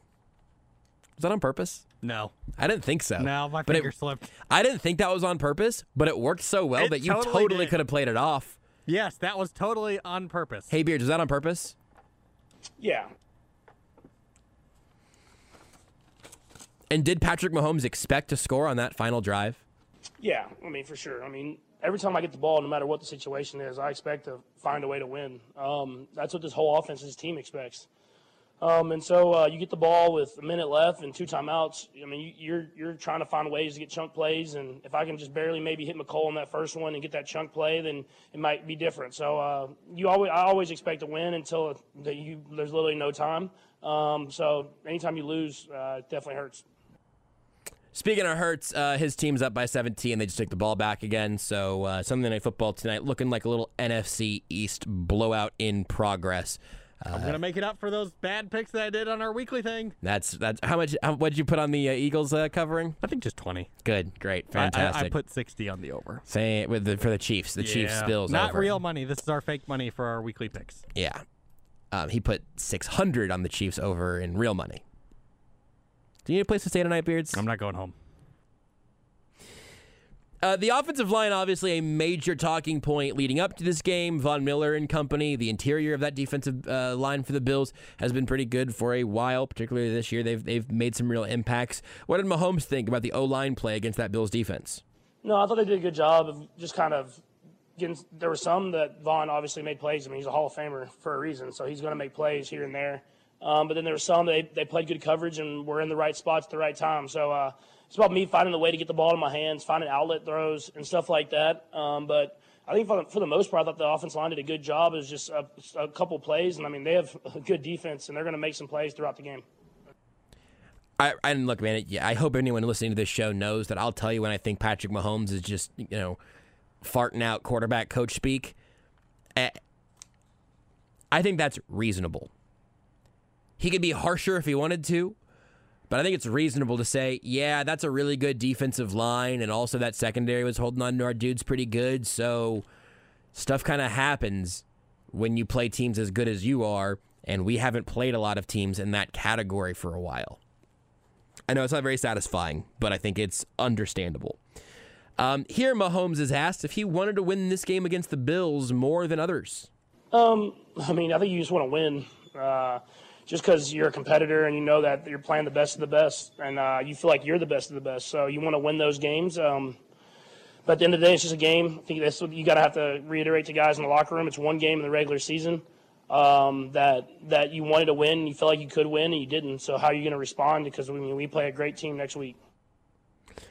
I mean, yeah, I like it's a more important win or loss than others because of the standings, but I don't. Yeah. Anyway, after that, Mahomes was asked specifically about making that question about Josh Allen. Is there a little extra juice there? Does he want to win against Josh Allen more than others? No, I mean, not necessarily. I mean, I want to win against the best, and he's put himself up there. So definitely, you want to win against the best and play against the best football teams. But when you lose, at least you're losing to the best. So you have two great quarterbacks, two great teams. You have two great coaches going at it. That's what you want. And we lost this time, but hopefully we can battle back and have another chance when we get to the playoffs. Yeah, I think that right there is an incredibly reasonable evolution of what we saw here tonight. Let's go to the pass catchers, though. I think these next couple of clips could be pretty interesting. First, Mahomes on the Juju Smith-Schuster performance today. So he gets his first touchdown and first 100-yard game as a member of the Kansas City Chiefs. Yeah, I mean, he made a couple of great plays. I mean, he's battled to kind of continue to evolve in this offense and learn more and more. But, I've kind of said it. I think he's going to be a big part of this offense because the way he's able to catch the ball and run tough through traffic. So he had a great game today. I'm sure he'll keep getting more and more involved. And like I've said all year, it's going to be a different guy every game, and it's been that way this season. It has, but I also do think that it will continue to be Juju on a pretty steady clip. It very easily could have been much more of a Marquez Valdez-Scantling game, but that attempt to him in the end zone was obviously picked off. Here's what Mahomes had to say about the interception in the end zone that he was targeting MVS on. Yeah, I mean, I was trying to put it in that one spot that the receiver could get it and no one else could get it, in the kind of that high point in the back corner of the end zone, and we got our hands on it, but they made a great play, and that's like I said, we can't make those mistakes because if you look at it, I mean that's 3 points, and then at the end of the game we're going for a field goal instead of a touchdown. So I always believe in my guys and try to make those throws and give them a chance, but their guy made a play in a big point in the game. I was listening for this because I saw somebody kind of summarize the clip on Twitter. I don't think that's Mahomes like throwing MVS under the bus or anything. We don't have to get crazy with it. But there was a lot of in there and putting the ball where only he could make a play on it, and their guy made a great play. That's all true. Mahomes does not sound bent up about that decision to throw that football. I don't blame him. It's a risky throw, but I don't know, man. If you watch a lot of Patrick Mahomes, I think he can regret the execution of it and think, that idea was still kind of there. Even as, yes, you are throwing it to the filling of an Oreo there. Like, you are legitimately, I mean, he was sandwiched I ate some Oreos yesterday. Could you tell? I've been thinking about Oreos. We talked about chocolate chip cookies earlier. Now I'm thinking about Oreos. Man, Oreos are great. MVS was Renee makes little Oreo balls of like crushed up Oreo stuff, and then I could do the rest of the show on this. He was an Oreo of defender, receiver, defender. That's a very tough play to make. But MVS is also the like body type of physical wide receiver with the height to make that play happen. And if it happens, we would have all been going, "Oh, what a throw by Mahomes! If MVS climbs the ladder and Mahomes puts it where only his guy could get it." That's the MVP right there, Jim. That's just how that fingernails. Fingernails change games and narratives and awards and champions. It's what makes this game so tremendous and also so frustrating. A lot of guys have been talking about seeing the Bills once again. Does Patrick Mahomes see a playoff rematch on the horizon? I mean, you can definitely see it because you know they're going to be a team that's in the playoffs or competing for the playoffs, obviously. But you can't look ahead, and I think that's the biggest thing to me. And I think I learned that last year in the AFC Championship game is sometimes if you start looking ahead, that's when you kind of get beat. And we don't want to look ahead. We have a great football team we're playing, and we're going to the bye, and then we're going to have a schedule of a lot of division opponents coming up. So we want to make sure we focus on this next week. How can we get better to go out there and execute and try to find a way to win against a great football team at their home? And then we'll see about the Niners when we get there. Again, the Chiefs are 2.5-point favorites. Also means that money line number is not crazy, which is crazy to me. I'm just saying that I bet that line moves over the course of the week. But what does Vegas know? The odds makers know what they're doing. They're getting paid out there. These casinos don't get built for no reason. So I'm curious about the logic of those lines, but I'm looking forward to the Chiefs having a bounce back next week. This is my overconfident game of this stretch, and if I curse the Chiefs, then so be it. Last thing here from Patrick Mahomes, specifically about Von Miller. He's made his impact felt as a Buffalo Bill already this season. He was asked about how they added Miller and what that brought to the team. I mean, he's a great player. So anytime you add a great player like that, a Hall of Fame player, you have to account for him on every single play. So I thought our offensive line did a pretty good job for the most part. They had the one at the end of the game where I held the ball too long and he sacked me, but he had the one spin move. I mean, that's like the patented Von Miller spin that he's going to bring out at least once or twice a game that he's kind of mastered. That, I mean, it happens. But at the end of the day, how do we respond? I think the guys responded well. I think the logic for that holds also, where he got a couple of his wins, but he wasn't there every single drop back, and even moved over to the right side of the offense to deal with Andrew Wiley instead of Orlando Brown.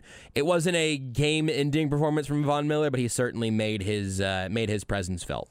You're listening to the Sports Radio 810 WHB postgame show. I am Joshua Briscoe, and it's all brought to you by CBD American Shaman. Free CBD samples every day. On the other side of this quick timeout, we'll have our friend Matt Derrick of Chiefs Digest to tell us what went wrong, what went right, and what happens next for the Chiefs and also for the Bills. On the other side of the break here on the Sports Radio 810 WHB postgame show.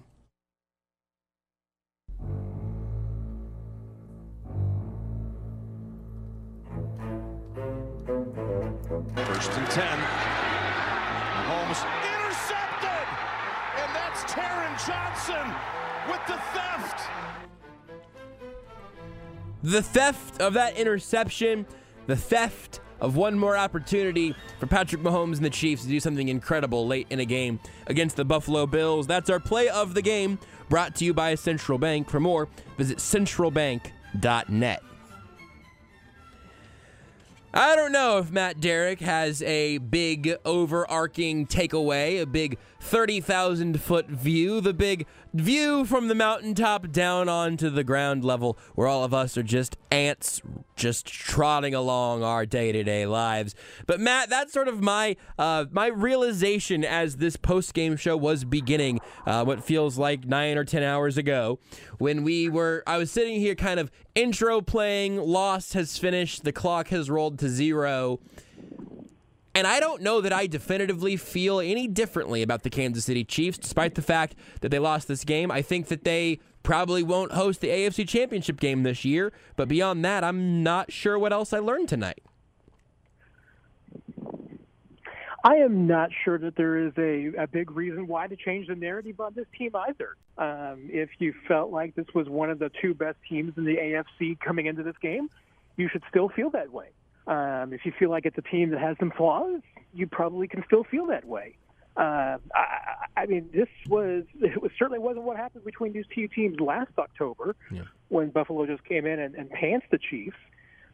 This was a much more evenly matched battle, and it makes me eager to see it again, and I think we're going to. Matt Derrick, ChiefsDigest.com, obviously, on Twitter, @Matt Derrick. But again, check out ChiefsDigest.com for all sorts of Chiefs coverage all year long. Pick a place to begin for me then. If you say, hey, look, okay, fair enough.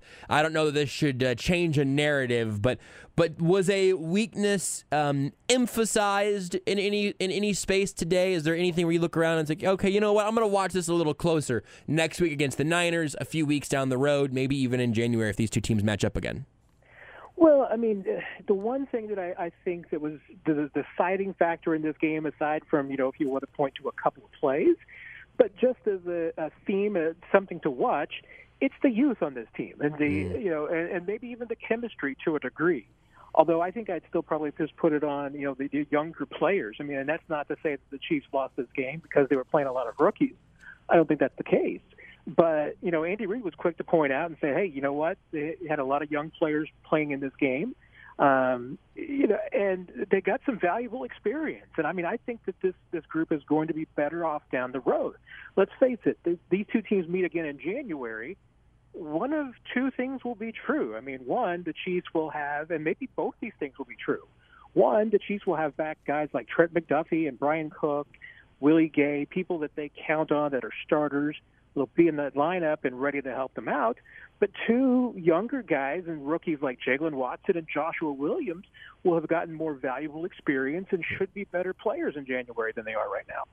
I agree with that 100%. I think that is exactly where you can begin if you're, again, going to kind of skip ahead to the potential rematch of these teams or just what this team looks like in crunch time. So I love that as a beginning point. What went most wrong tonight? Is there one spot where you'd say, boy, if this would have been a spot where there was someone else in that position, where the call was different, the throw was different, the catch was made, is there a turning point that sticks to you? You go, oh man, boy, if they could just have that one back. I mean, I guess the two easy ones for me would be just point to the turnovers. Mm-hmm. As Andy Reid says, I mean, you trust Mahomes in those situations, trying to make a play and trying to force something, because usually when he does it, it works. And there were two plays today where it decisively did not work. Maybe you could say that there were three times, and one of them it did, because that touchdown to Mecole Hardman, there was nothing there. Yep. I mean, I was watching the play as it was unfolding and watching Mahomes in the pocket, and I'm just like, I said out loud, there's nothing open. And then all of a sudden, there's the ball going to Mecole Hardman. Yeah. And I didn't, it was so fast that I didn't have time to say anything. I just remember thinking in my mind, well, that's an incompletion, and somehow got the ball in there. I mean, that just shows you. And the unfortunate thing is on the first turnover, I thought that if Mahomes had taken a shot into the end zone about a half second earlier, I think he had a touchdown. And he just, looked like he kind of pump faked everything. And I think if he just let the ball go a little bit earlier, I think he had a guy open. But after he pump faked, then there was nobody open, and then he just kind of tossed it up there. That maybe it's just one of those examples that if Mahomes trusts his instincts and flings it, maybe it works. The second turnover at the end, I thought was a little bit out of character, but I could also point to, once again, maybe the youth. If Sky Moore has a little more experience, maybe he's coming back on that ball a little bit earlier. Maybe he fights through it and is able to break up that pass. Maybe that play unfolds differently a few months from now than it did tonight. Yeah. What about the protection of Patrick Mahomes? You got to watch the bird's eye view in real time, and I want to make sure that some things that I've talked about tonight, you have one chance to overrule me. But whenever you look at the protection of the offensive line tonight versus even just last week against the Raiders, where Max Crosby ended up obviously playing a huge role, but specifically on the edges, let's start with Orlando Brown and Andrew Wiley. I won't taint the jury pool with my take first, but did you see anything from either of them that really stood out, maybe different from last week or different from what we've seen from them in the past? I mean, I I thought that both of them did better than they had done in the past. Now, maybe I'll feel differently after watching the coach's film and seeing everything, but I thought both of them held up better. I mean, especially in the first half. There were some rough moments in the second half, and I'll say this, just like, when Wiley had to play against Max Crosby, that was kind of the same way. Yeah. If Von Miller's going to put a spin move on you, it doesn't matter who's there. I mean, Mitch Schwartz will tell you that it doesn't matter who's there. If he puts a spin move on you, you're probably going to give up a sack. So to me, that's not a thing to be unexpected. I mean, Von Miller is going to beat you on occasion. But I thought there was a lot better protection on the edges. It was the inside where I think that the Bills are, frankly, a lot stronger. I mean, they've got a good edge rusher, too, a couple of them, but I think they're much stronger on the inside. And that kind of showed up because you could definitely see that Mahomes was getting a lot of pressure in the middle that he doesn't usually get because he's got three really good guys in the middle there. And maybe, Tooney, I'm sure, was not 100% after he kind of got rolled up by Mahomes. Mm-hmm. So maybe that was a little bit of it. But I thought even before that, the Bills were really attacking them on the inside and having some success. So I thought it was, baby steps forward on the outside, maybe a step back on the inside, but that's a tribute to the fact that I think this was one of the tougher interior matchups that the Chiefs' offensive line is going to have. Boy, I was holding my breath that whole time. I just exhaled because we actually agreed, so it was okay. I was afraid otherwise I'd have to cut you out of my life entirely, actually, if we disagreed on the Chiefs' offensive line play. It also seemed like, I don't know for sure if this was consistent throughout the entirety of the second half or later in the game or whatever, but I didn't see Von Miller voluntarily spending a lot of time on Orlando Brown's side, especially after Orlando Brown did a pretty nice job handling him early on. Is that fair? Yeah, I do think that's fair. I mean, Von likes to move around and pick his own matchup, so maybe he definitely saw that, that was the one side that he favored a little bit. But yeah, I think that was definitely true, at least from what I saw. So with that being said, and I am confirming my priors because last week I said, hey, I wonder if we've maybe turned the corner on hate going a little too far on the Orlando Brown front. It's always funny whenever it's a year after a guy is trying to get a lot of money or does get a lot of money. It changes how we talk about them. Andrew Wiley is the inverse of that, I think, where maybe people have been looking for a replacement for a while, and the Chiefs said, no, we think he's going to do just fine over there. But with the interior, I find that conversation maybe even more interesting in its own way because you're right. So Tooney gets rolled up on. Trey Smith doesn't play last week. He's basically been hurt with one thing or another all year long. I don't know what percentage he is. I know it's not 3 digits, though. I know it is. Hopefully, it's beginning with a 7 or an 8. I do not think he is 90% or anything better, just based off of the nature of those injuries. I don't know. Creed Humphrey has still been pretty good from what I've seen, but this is the thing where maybe, I don't know, man, maybe we just lose the ability to build on the narratives of this game because I don't think anybody listening right now thinks that Nick Allegretti or Prince Tega Wanogho is the answer. I certainly don't need them to go trade for a guard or anything like that. So is there anything you would add to the general offensive line conversation and just how you even think the Chiefs feel about their front five, and much less if there's anything they could do to improve that situation, or is that improvement just not playing the Bills? Yeah, I mean, hey, they're gonna face this week in and week out, just because, one, the Chiefs have a schedule based on being in the AFC West and then just kind of the luck of the draw, that they're going to be up against some of the best pass rushers in the league, it just seems like, week in and week out. Yeah.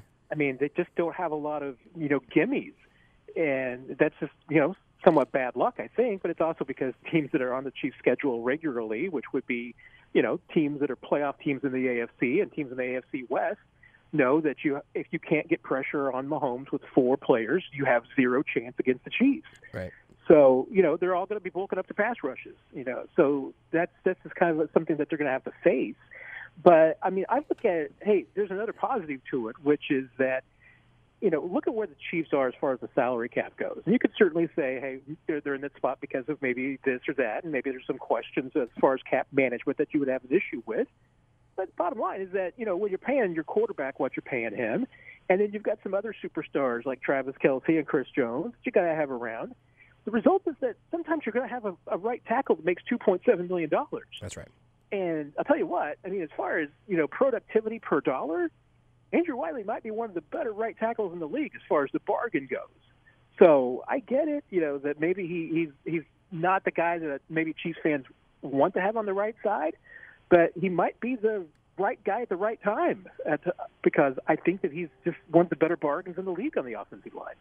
Yeah, I agree with you on that. I just we've had a lot of conversations around the O-line today. Some from more patient callers, some from less patient, less willing to give little Andrew Wiley the benefit of the doubt. But I think that's worthwhile commentary there. I'm with you on all of that.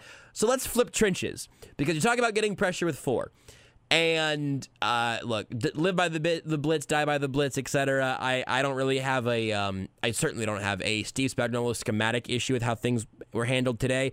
The Bills put up 24 points. I would have taken that 100 times out of 100 from this defense, even if it was a little good luck on that first drive. They've had some bad injury luck, etc.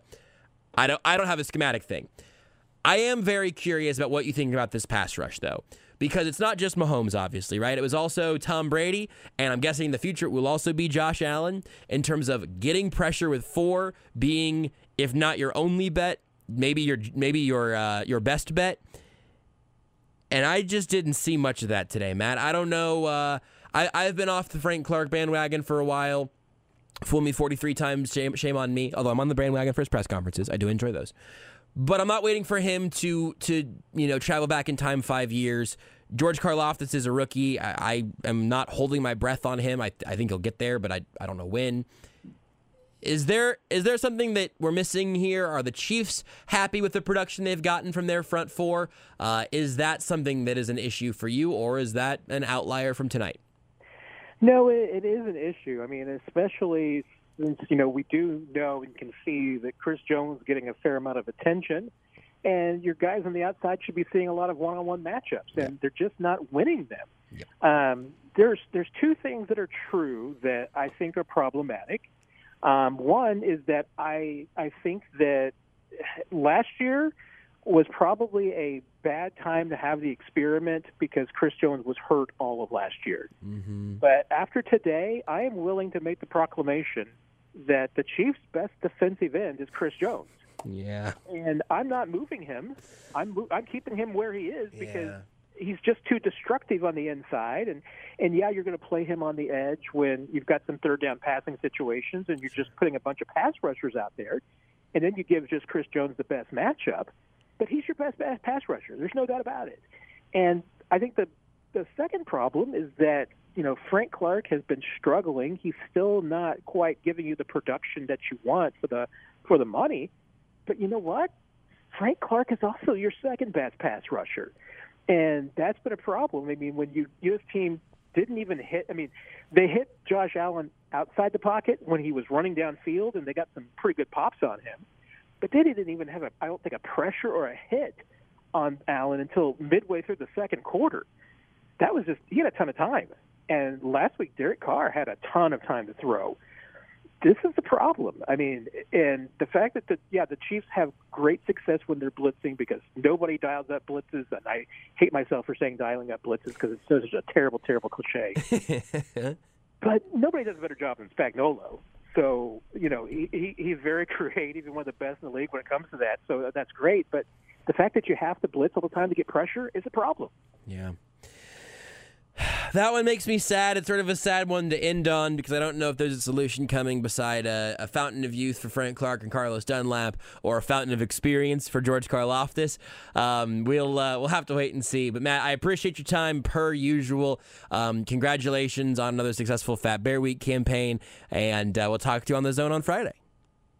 It sounds like a plan. And if I had to give you any optimism, Juju Smith-Schuster starting to look like a 1,000-yard receiver. I'm with you on that. And 747 looks like they're about to start a new Bear dynasty. 747 is definitely, and my condolences go out to 420. She had a rough week. So, Bear 420, we're with you. Matt Derrick is with 420. You heard it here first, folks. Thanks, Matt. Thanks, Josh. We're just not going to have a better end to a segment than that one, are we? Beards, I haven't seen your hand hit the mark button yet, and if I don't hear that one on Friday, I'm going to cry in my chair. You'll see tears leave my eyes. Matt Derrick wanted to give Making sure I'm definitely not cutting that one then. Matt Derrick wanted to make sure that those 420 supporters out there knew that he stood with them. Matt Derrick, man of the people, man of the Bears. We'll take a break here on the Sports Radio 810 WHB postgame show. On the other side, we will hear from the Buffalo Bills, at least a little bit. I want to hear from Sean McDermott and then Josh Allen, Von Miller. We'll take our pick on the other side. The whole show, though, of course, brought to you by CBD American Shaman. When Kansas City scores, you score big at your local CBD American Shaman. Our team's score is your percent off. They scored 20 points, so you get 20% off all day tomorrow on orders of $100 or more. CBD American Shaman, because life is better with the feather.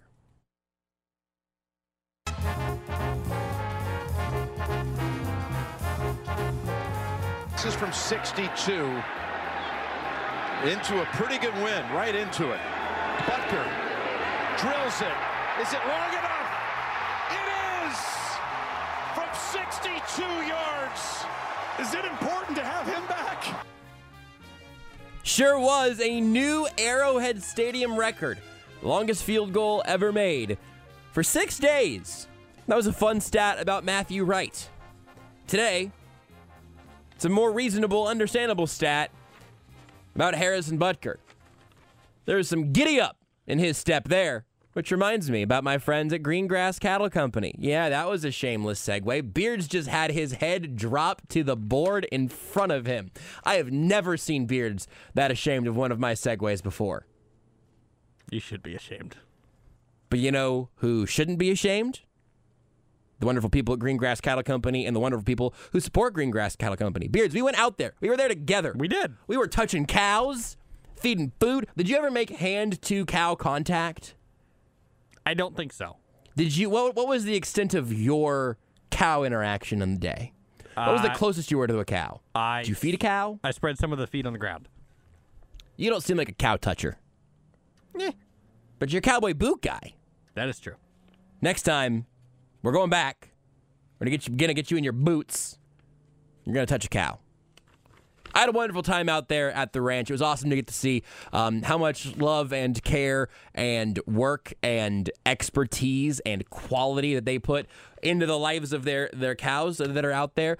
Of all their different regions. We got to go and look and learn how to yell at the cows to tell them it was time for food. So they would come, galloping in from over a hill that apparently contained even more cows.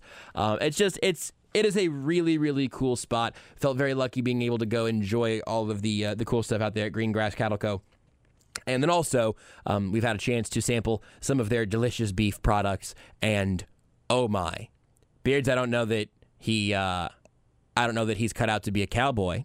A rancher. Neither am I. We are cut out though to enjoy some of the absolute best quality beef you're going to find anywhere in the world, and it's raised right here in Weston, Missouri. 45 Highway is where their store is at there at Greengrass Cattle Co., less than a mile from the ranch. Go order online as well at greengrasscattleco.com. They'll deliver right to your door. They implement the best practices of their premium Black Angus cattle, providing the best feed, clean water, and a low-stress environment to make sure you have the best-tasting beef in town. Again, I just was incredibly impressed, wire to wire, everything they do out there. Of all the beef grown in the U.S., only 2 to 5% grades as prime, and Greengrass Cattle Company is offering prime beef. They do great work, and also had a great experience out there getting to hang out on the ranch. Enjoy your Greengrass Cattle Co. again at the store in Weston or online at greengrasscattleco.com. With that being said, they say nobody circles the wagons like the Buffalo Bills. You ever hear that one before, Beards? It's only Chris Bermanism. Only all the time. Yeah, we'll circle ours around Buffalo here. It's better than what is a bill even? They have a buffalo on their helmet. It's a bison, I think. I know. I mean, on the helmet, it's a bison. It's a buffalo. It's a buffalo. They're just that on the side of their helmet just should be Bill Belichick. It should just be a caricature of Bill Belichick, specifically after he owned them for as long as he did. Now look at how the turntables. They should have been called the Buffalo Buffaloes. They're cowards for not naming their team that. So this is from Cora. Where did the Buffalo Bills football team get their name? Buffalo's team, in the 1947, a contest was held to rename the team when it was the Bisons. And the winning entry suggests the Bills, reflecting the famous Western frontiersman, Buffalo Bill Cody. Is that right? That's what Cora says, so it's got to be real. You can't lie on the internet, so and that's from got to be it. Wikipedia, so it's even doubly sure. They're named after Buffalo Bill Cody? Hence the Buffalo. Should change their name to the Buffalo Wings. Keep the exact same uniform, but just splotch some orange wing sauce all over it, like a tie-dye gradient.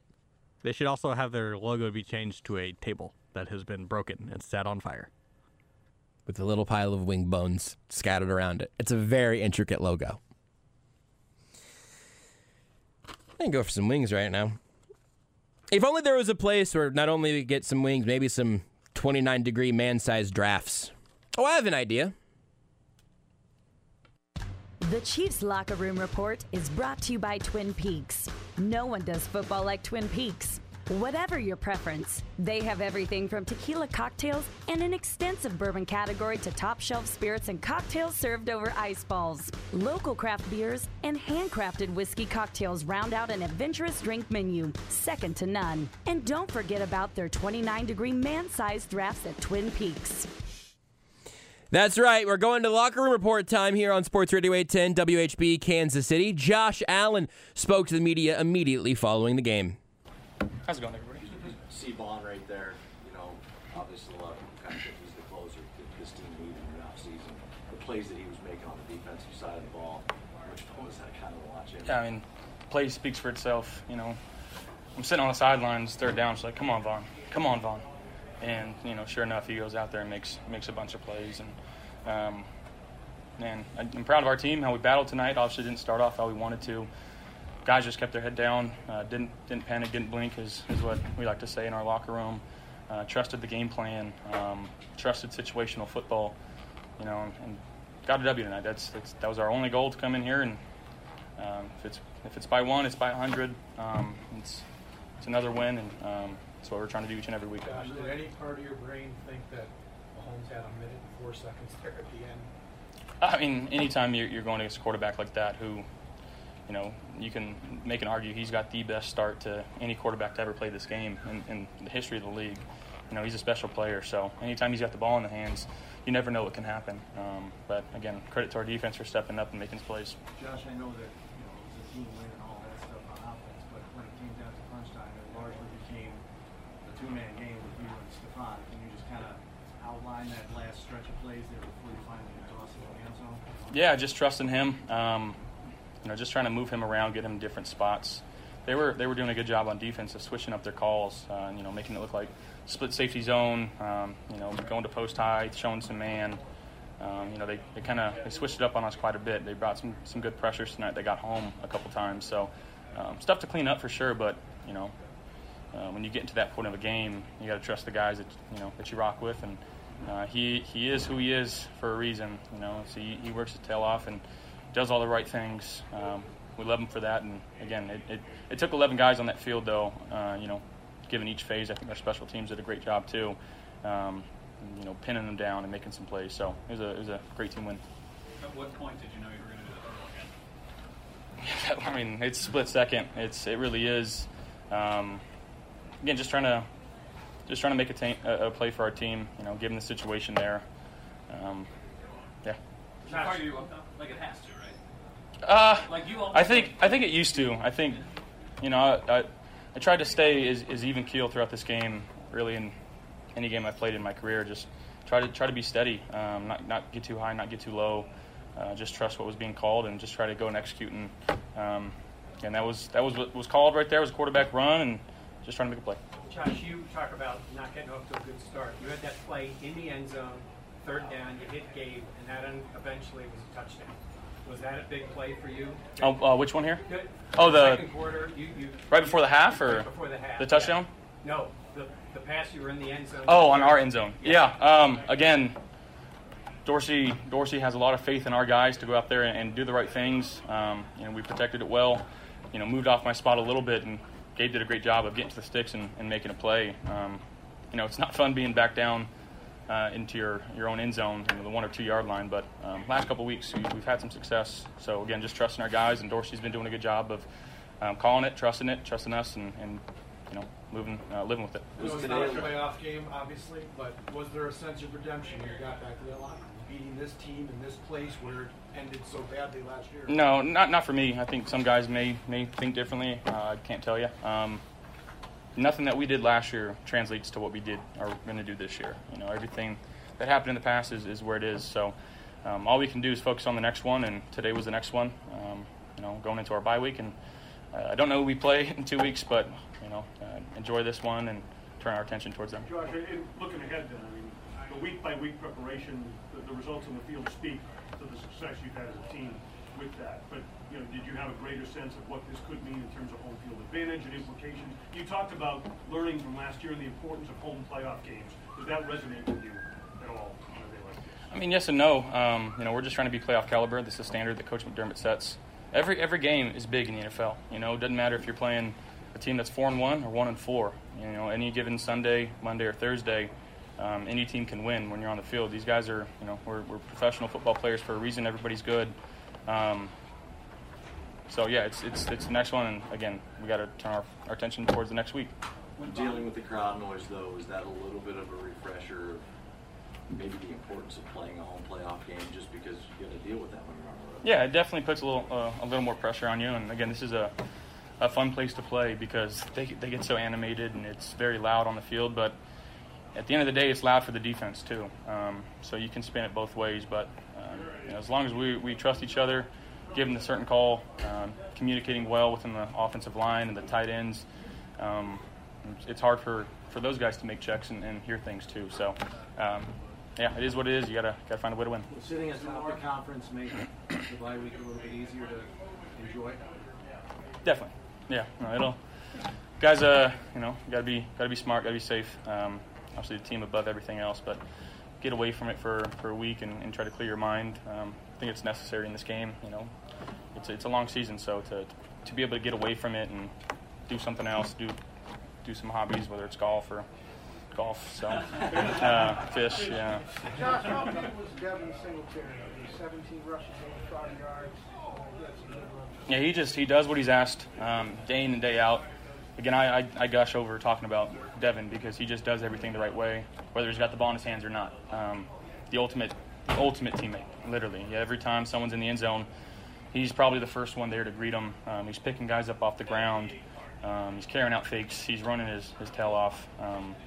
Again, I can't say enough about the guy and how much, I appreciate him and love him as a player and as a person. Hey, guys. Thank you. There you go, Bills quarterback Josh Allen. It'd be nice if he was a big jerk or something. So, got a bye week. Don't know who we play after that, but, probably go home and, play some golf. As he's leaving the field, he just flips off a kid. I wish he'd shove a photographer.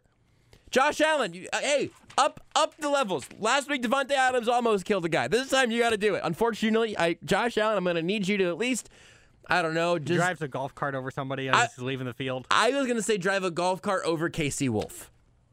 Because I think with the extra padding, sort of a professional stunt wolf, I feel like Casey Wolf would survive, but it would be like an international incident. Josh Allen should have to fight Casey Wolf on the way off the field today. Or Devontae Adams. Bring him back. Make him get run over on the way off the field one time, just so it's even. While Josh Allen flips off a kid.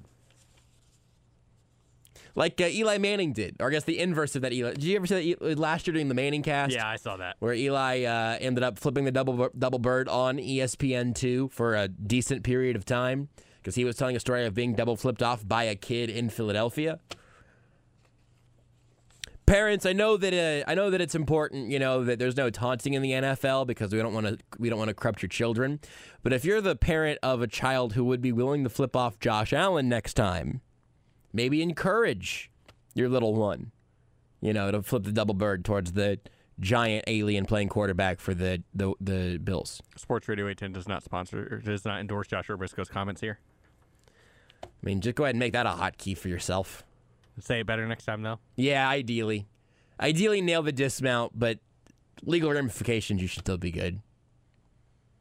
Look, man, if you could get in trouble for giving bad parenting advice as a non-parent on the radio, it would be bad for me. You heard from the quarterback. Got to hear from the coach as well. Then we'll hand you over to the NFC East matchup going on right now in Philadelphia. The Eagles are up pretty big right now. If you want to hop in on it a few minutes early, it's over on ESPN Kansas City, 1510 AM, 94.5 FM. And hey, if you do, add those stations to your presets. Got some good stuff going on over there on ESPN Kansas City, our sister station here at Union Broadcasting. But in the meantime, we will hear from Sean McDermott. He is the opposing coach, and every week, the opposing head coach press conference is brought to you by Metcalf CarStar. Brought to you by Metcalf CarStar. If your vehicle gets sacked on the road, take it to Metcalf CarStar, the collision repair experts. They make it convenient and easy to get back on the road. Go to carstar.com and search Metcalf CarStar. CarStar. Relax. They'll take it from here.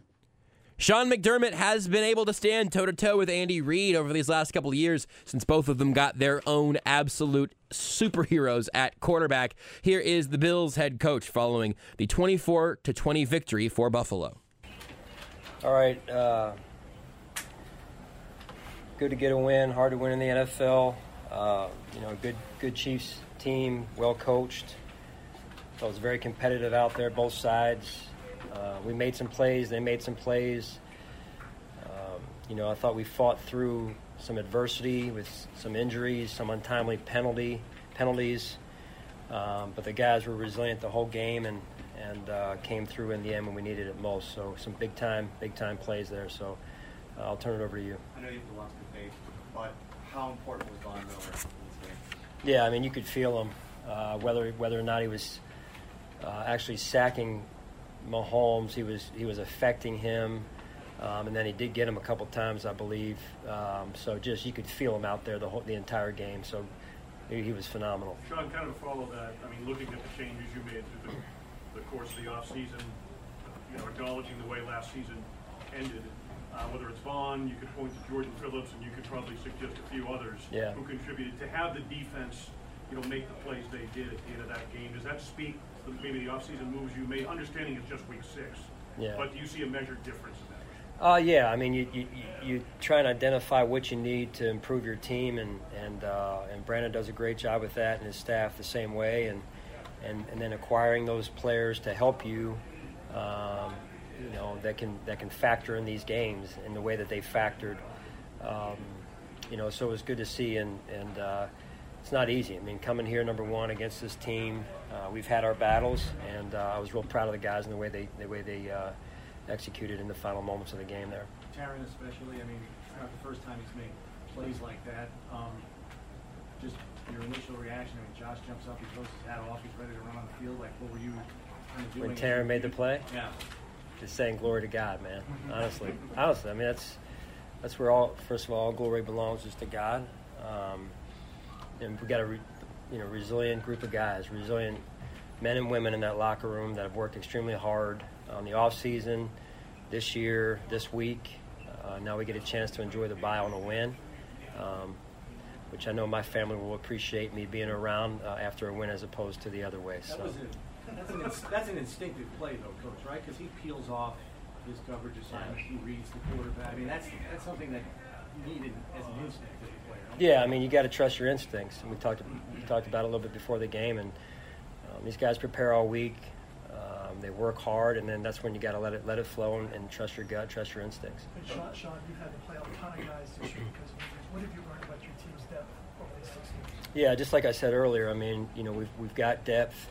And now because of those players playing a lot, especially a lot of young players early, I mean, really this is the first game other than the first week where we were more healthy than we've been. And so, but it was good we had some guys get hurt during the game. We'll see where it goes, but good to have our defensive front, I think, stay healthy, which is good to see. What do you want, Steph? Is my time up? My time's up.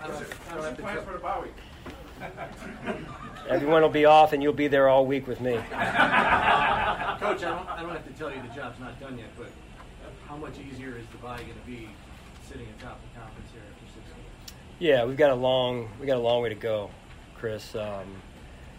But it is nice to get a win.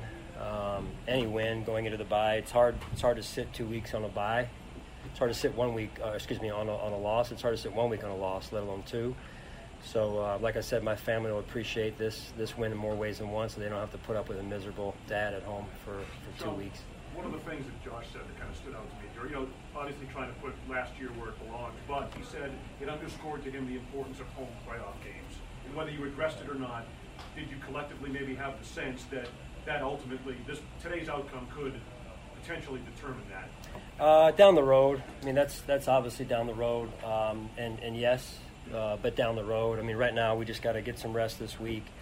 We'll get in tomorrow, watch the film, wrap that up the right way, and then give the players and staff some time off, and much-deserved time off. We've been banged up, as was mentioned earlier, and so it's good to get some time. Sean, Dawson is one of those guys who's been banged up. He's fought through a lot this season. For him to come through there at the end, what did that mean for yourself and for your team? Yeah, you watch guys go through the journey of life, right, off the field, and he's been through it, and he's stuck with it, been resilient, and then he's been banged up a little bit.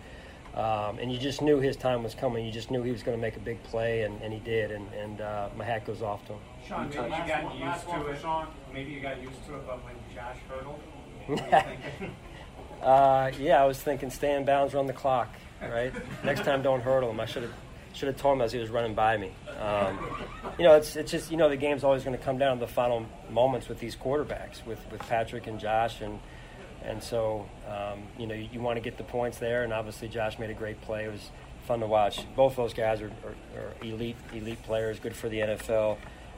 We're fortunate to be around Josh and watching him grow and develop into what he is now, and I'm sure Andy in Kansas City feels the same way about Patrick. So, thanks, guys. Thank you. I think he's right about that last point indeed. Both of these teams are very, very happy with their quarterbacking situations, and rightfully so. Here's my final thought for you tonight. We've talked about this before around especially Chiefs and Chargers matchups with Mahomes and Justin Herbert. I'm not saying you have to have all this perspective in real time or have this perspective even tonight, but it is going to be an absolutely remarkable thing after the years and years and years that we had in Kansas City of watching Tom Brady versus Peyton Manning, or others entirely in entering that conversation. But for the next decade, Tom Brady versus Peyton Manning is here. Plus, Patrick Mahomes versus Justin Herbert within his own division. But these matchups between these teams and these quarterbacks, not only do I expect to see them in January, I expect to see them for years and years to come. The Chiefs fall short. We'll talk to you tomorrow about it on The Zone. 24-20, Chiefs fall to the Bills. Brought to you by CBD American Shaman. Thanks for listening to the Sports Radio 810 WHB postgame show. Till next time, bye, Mom.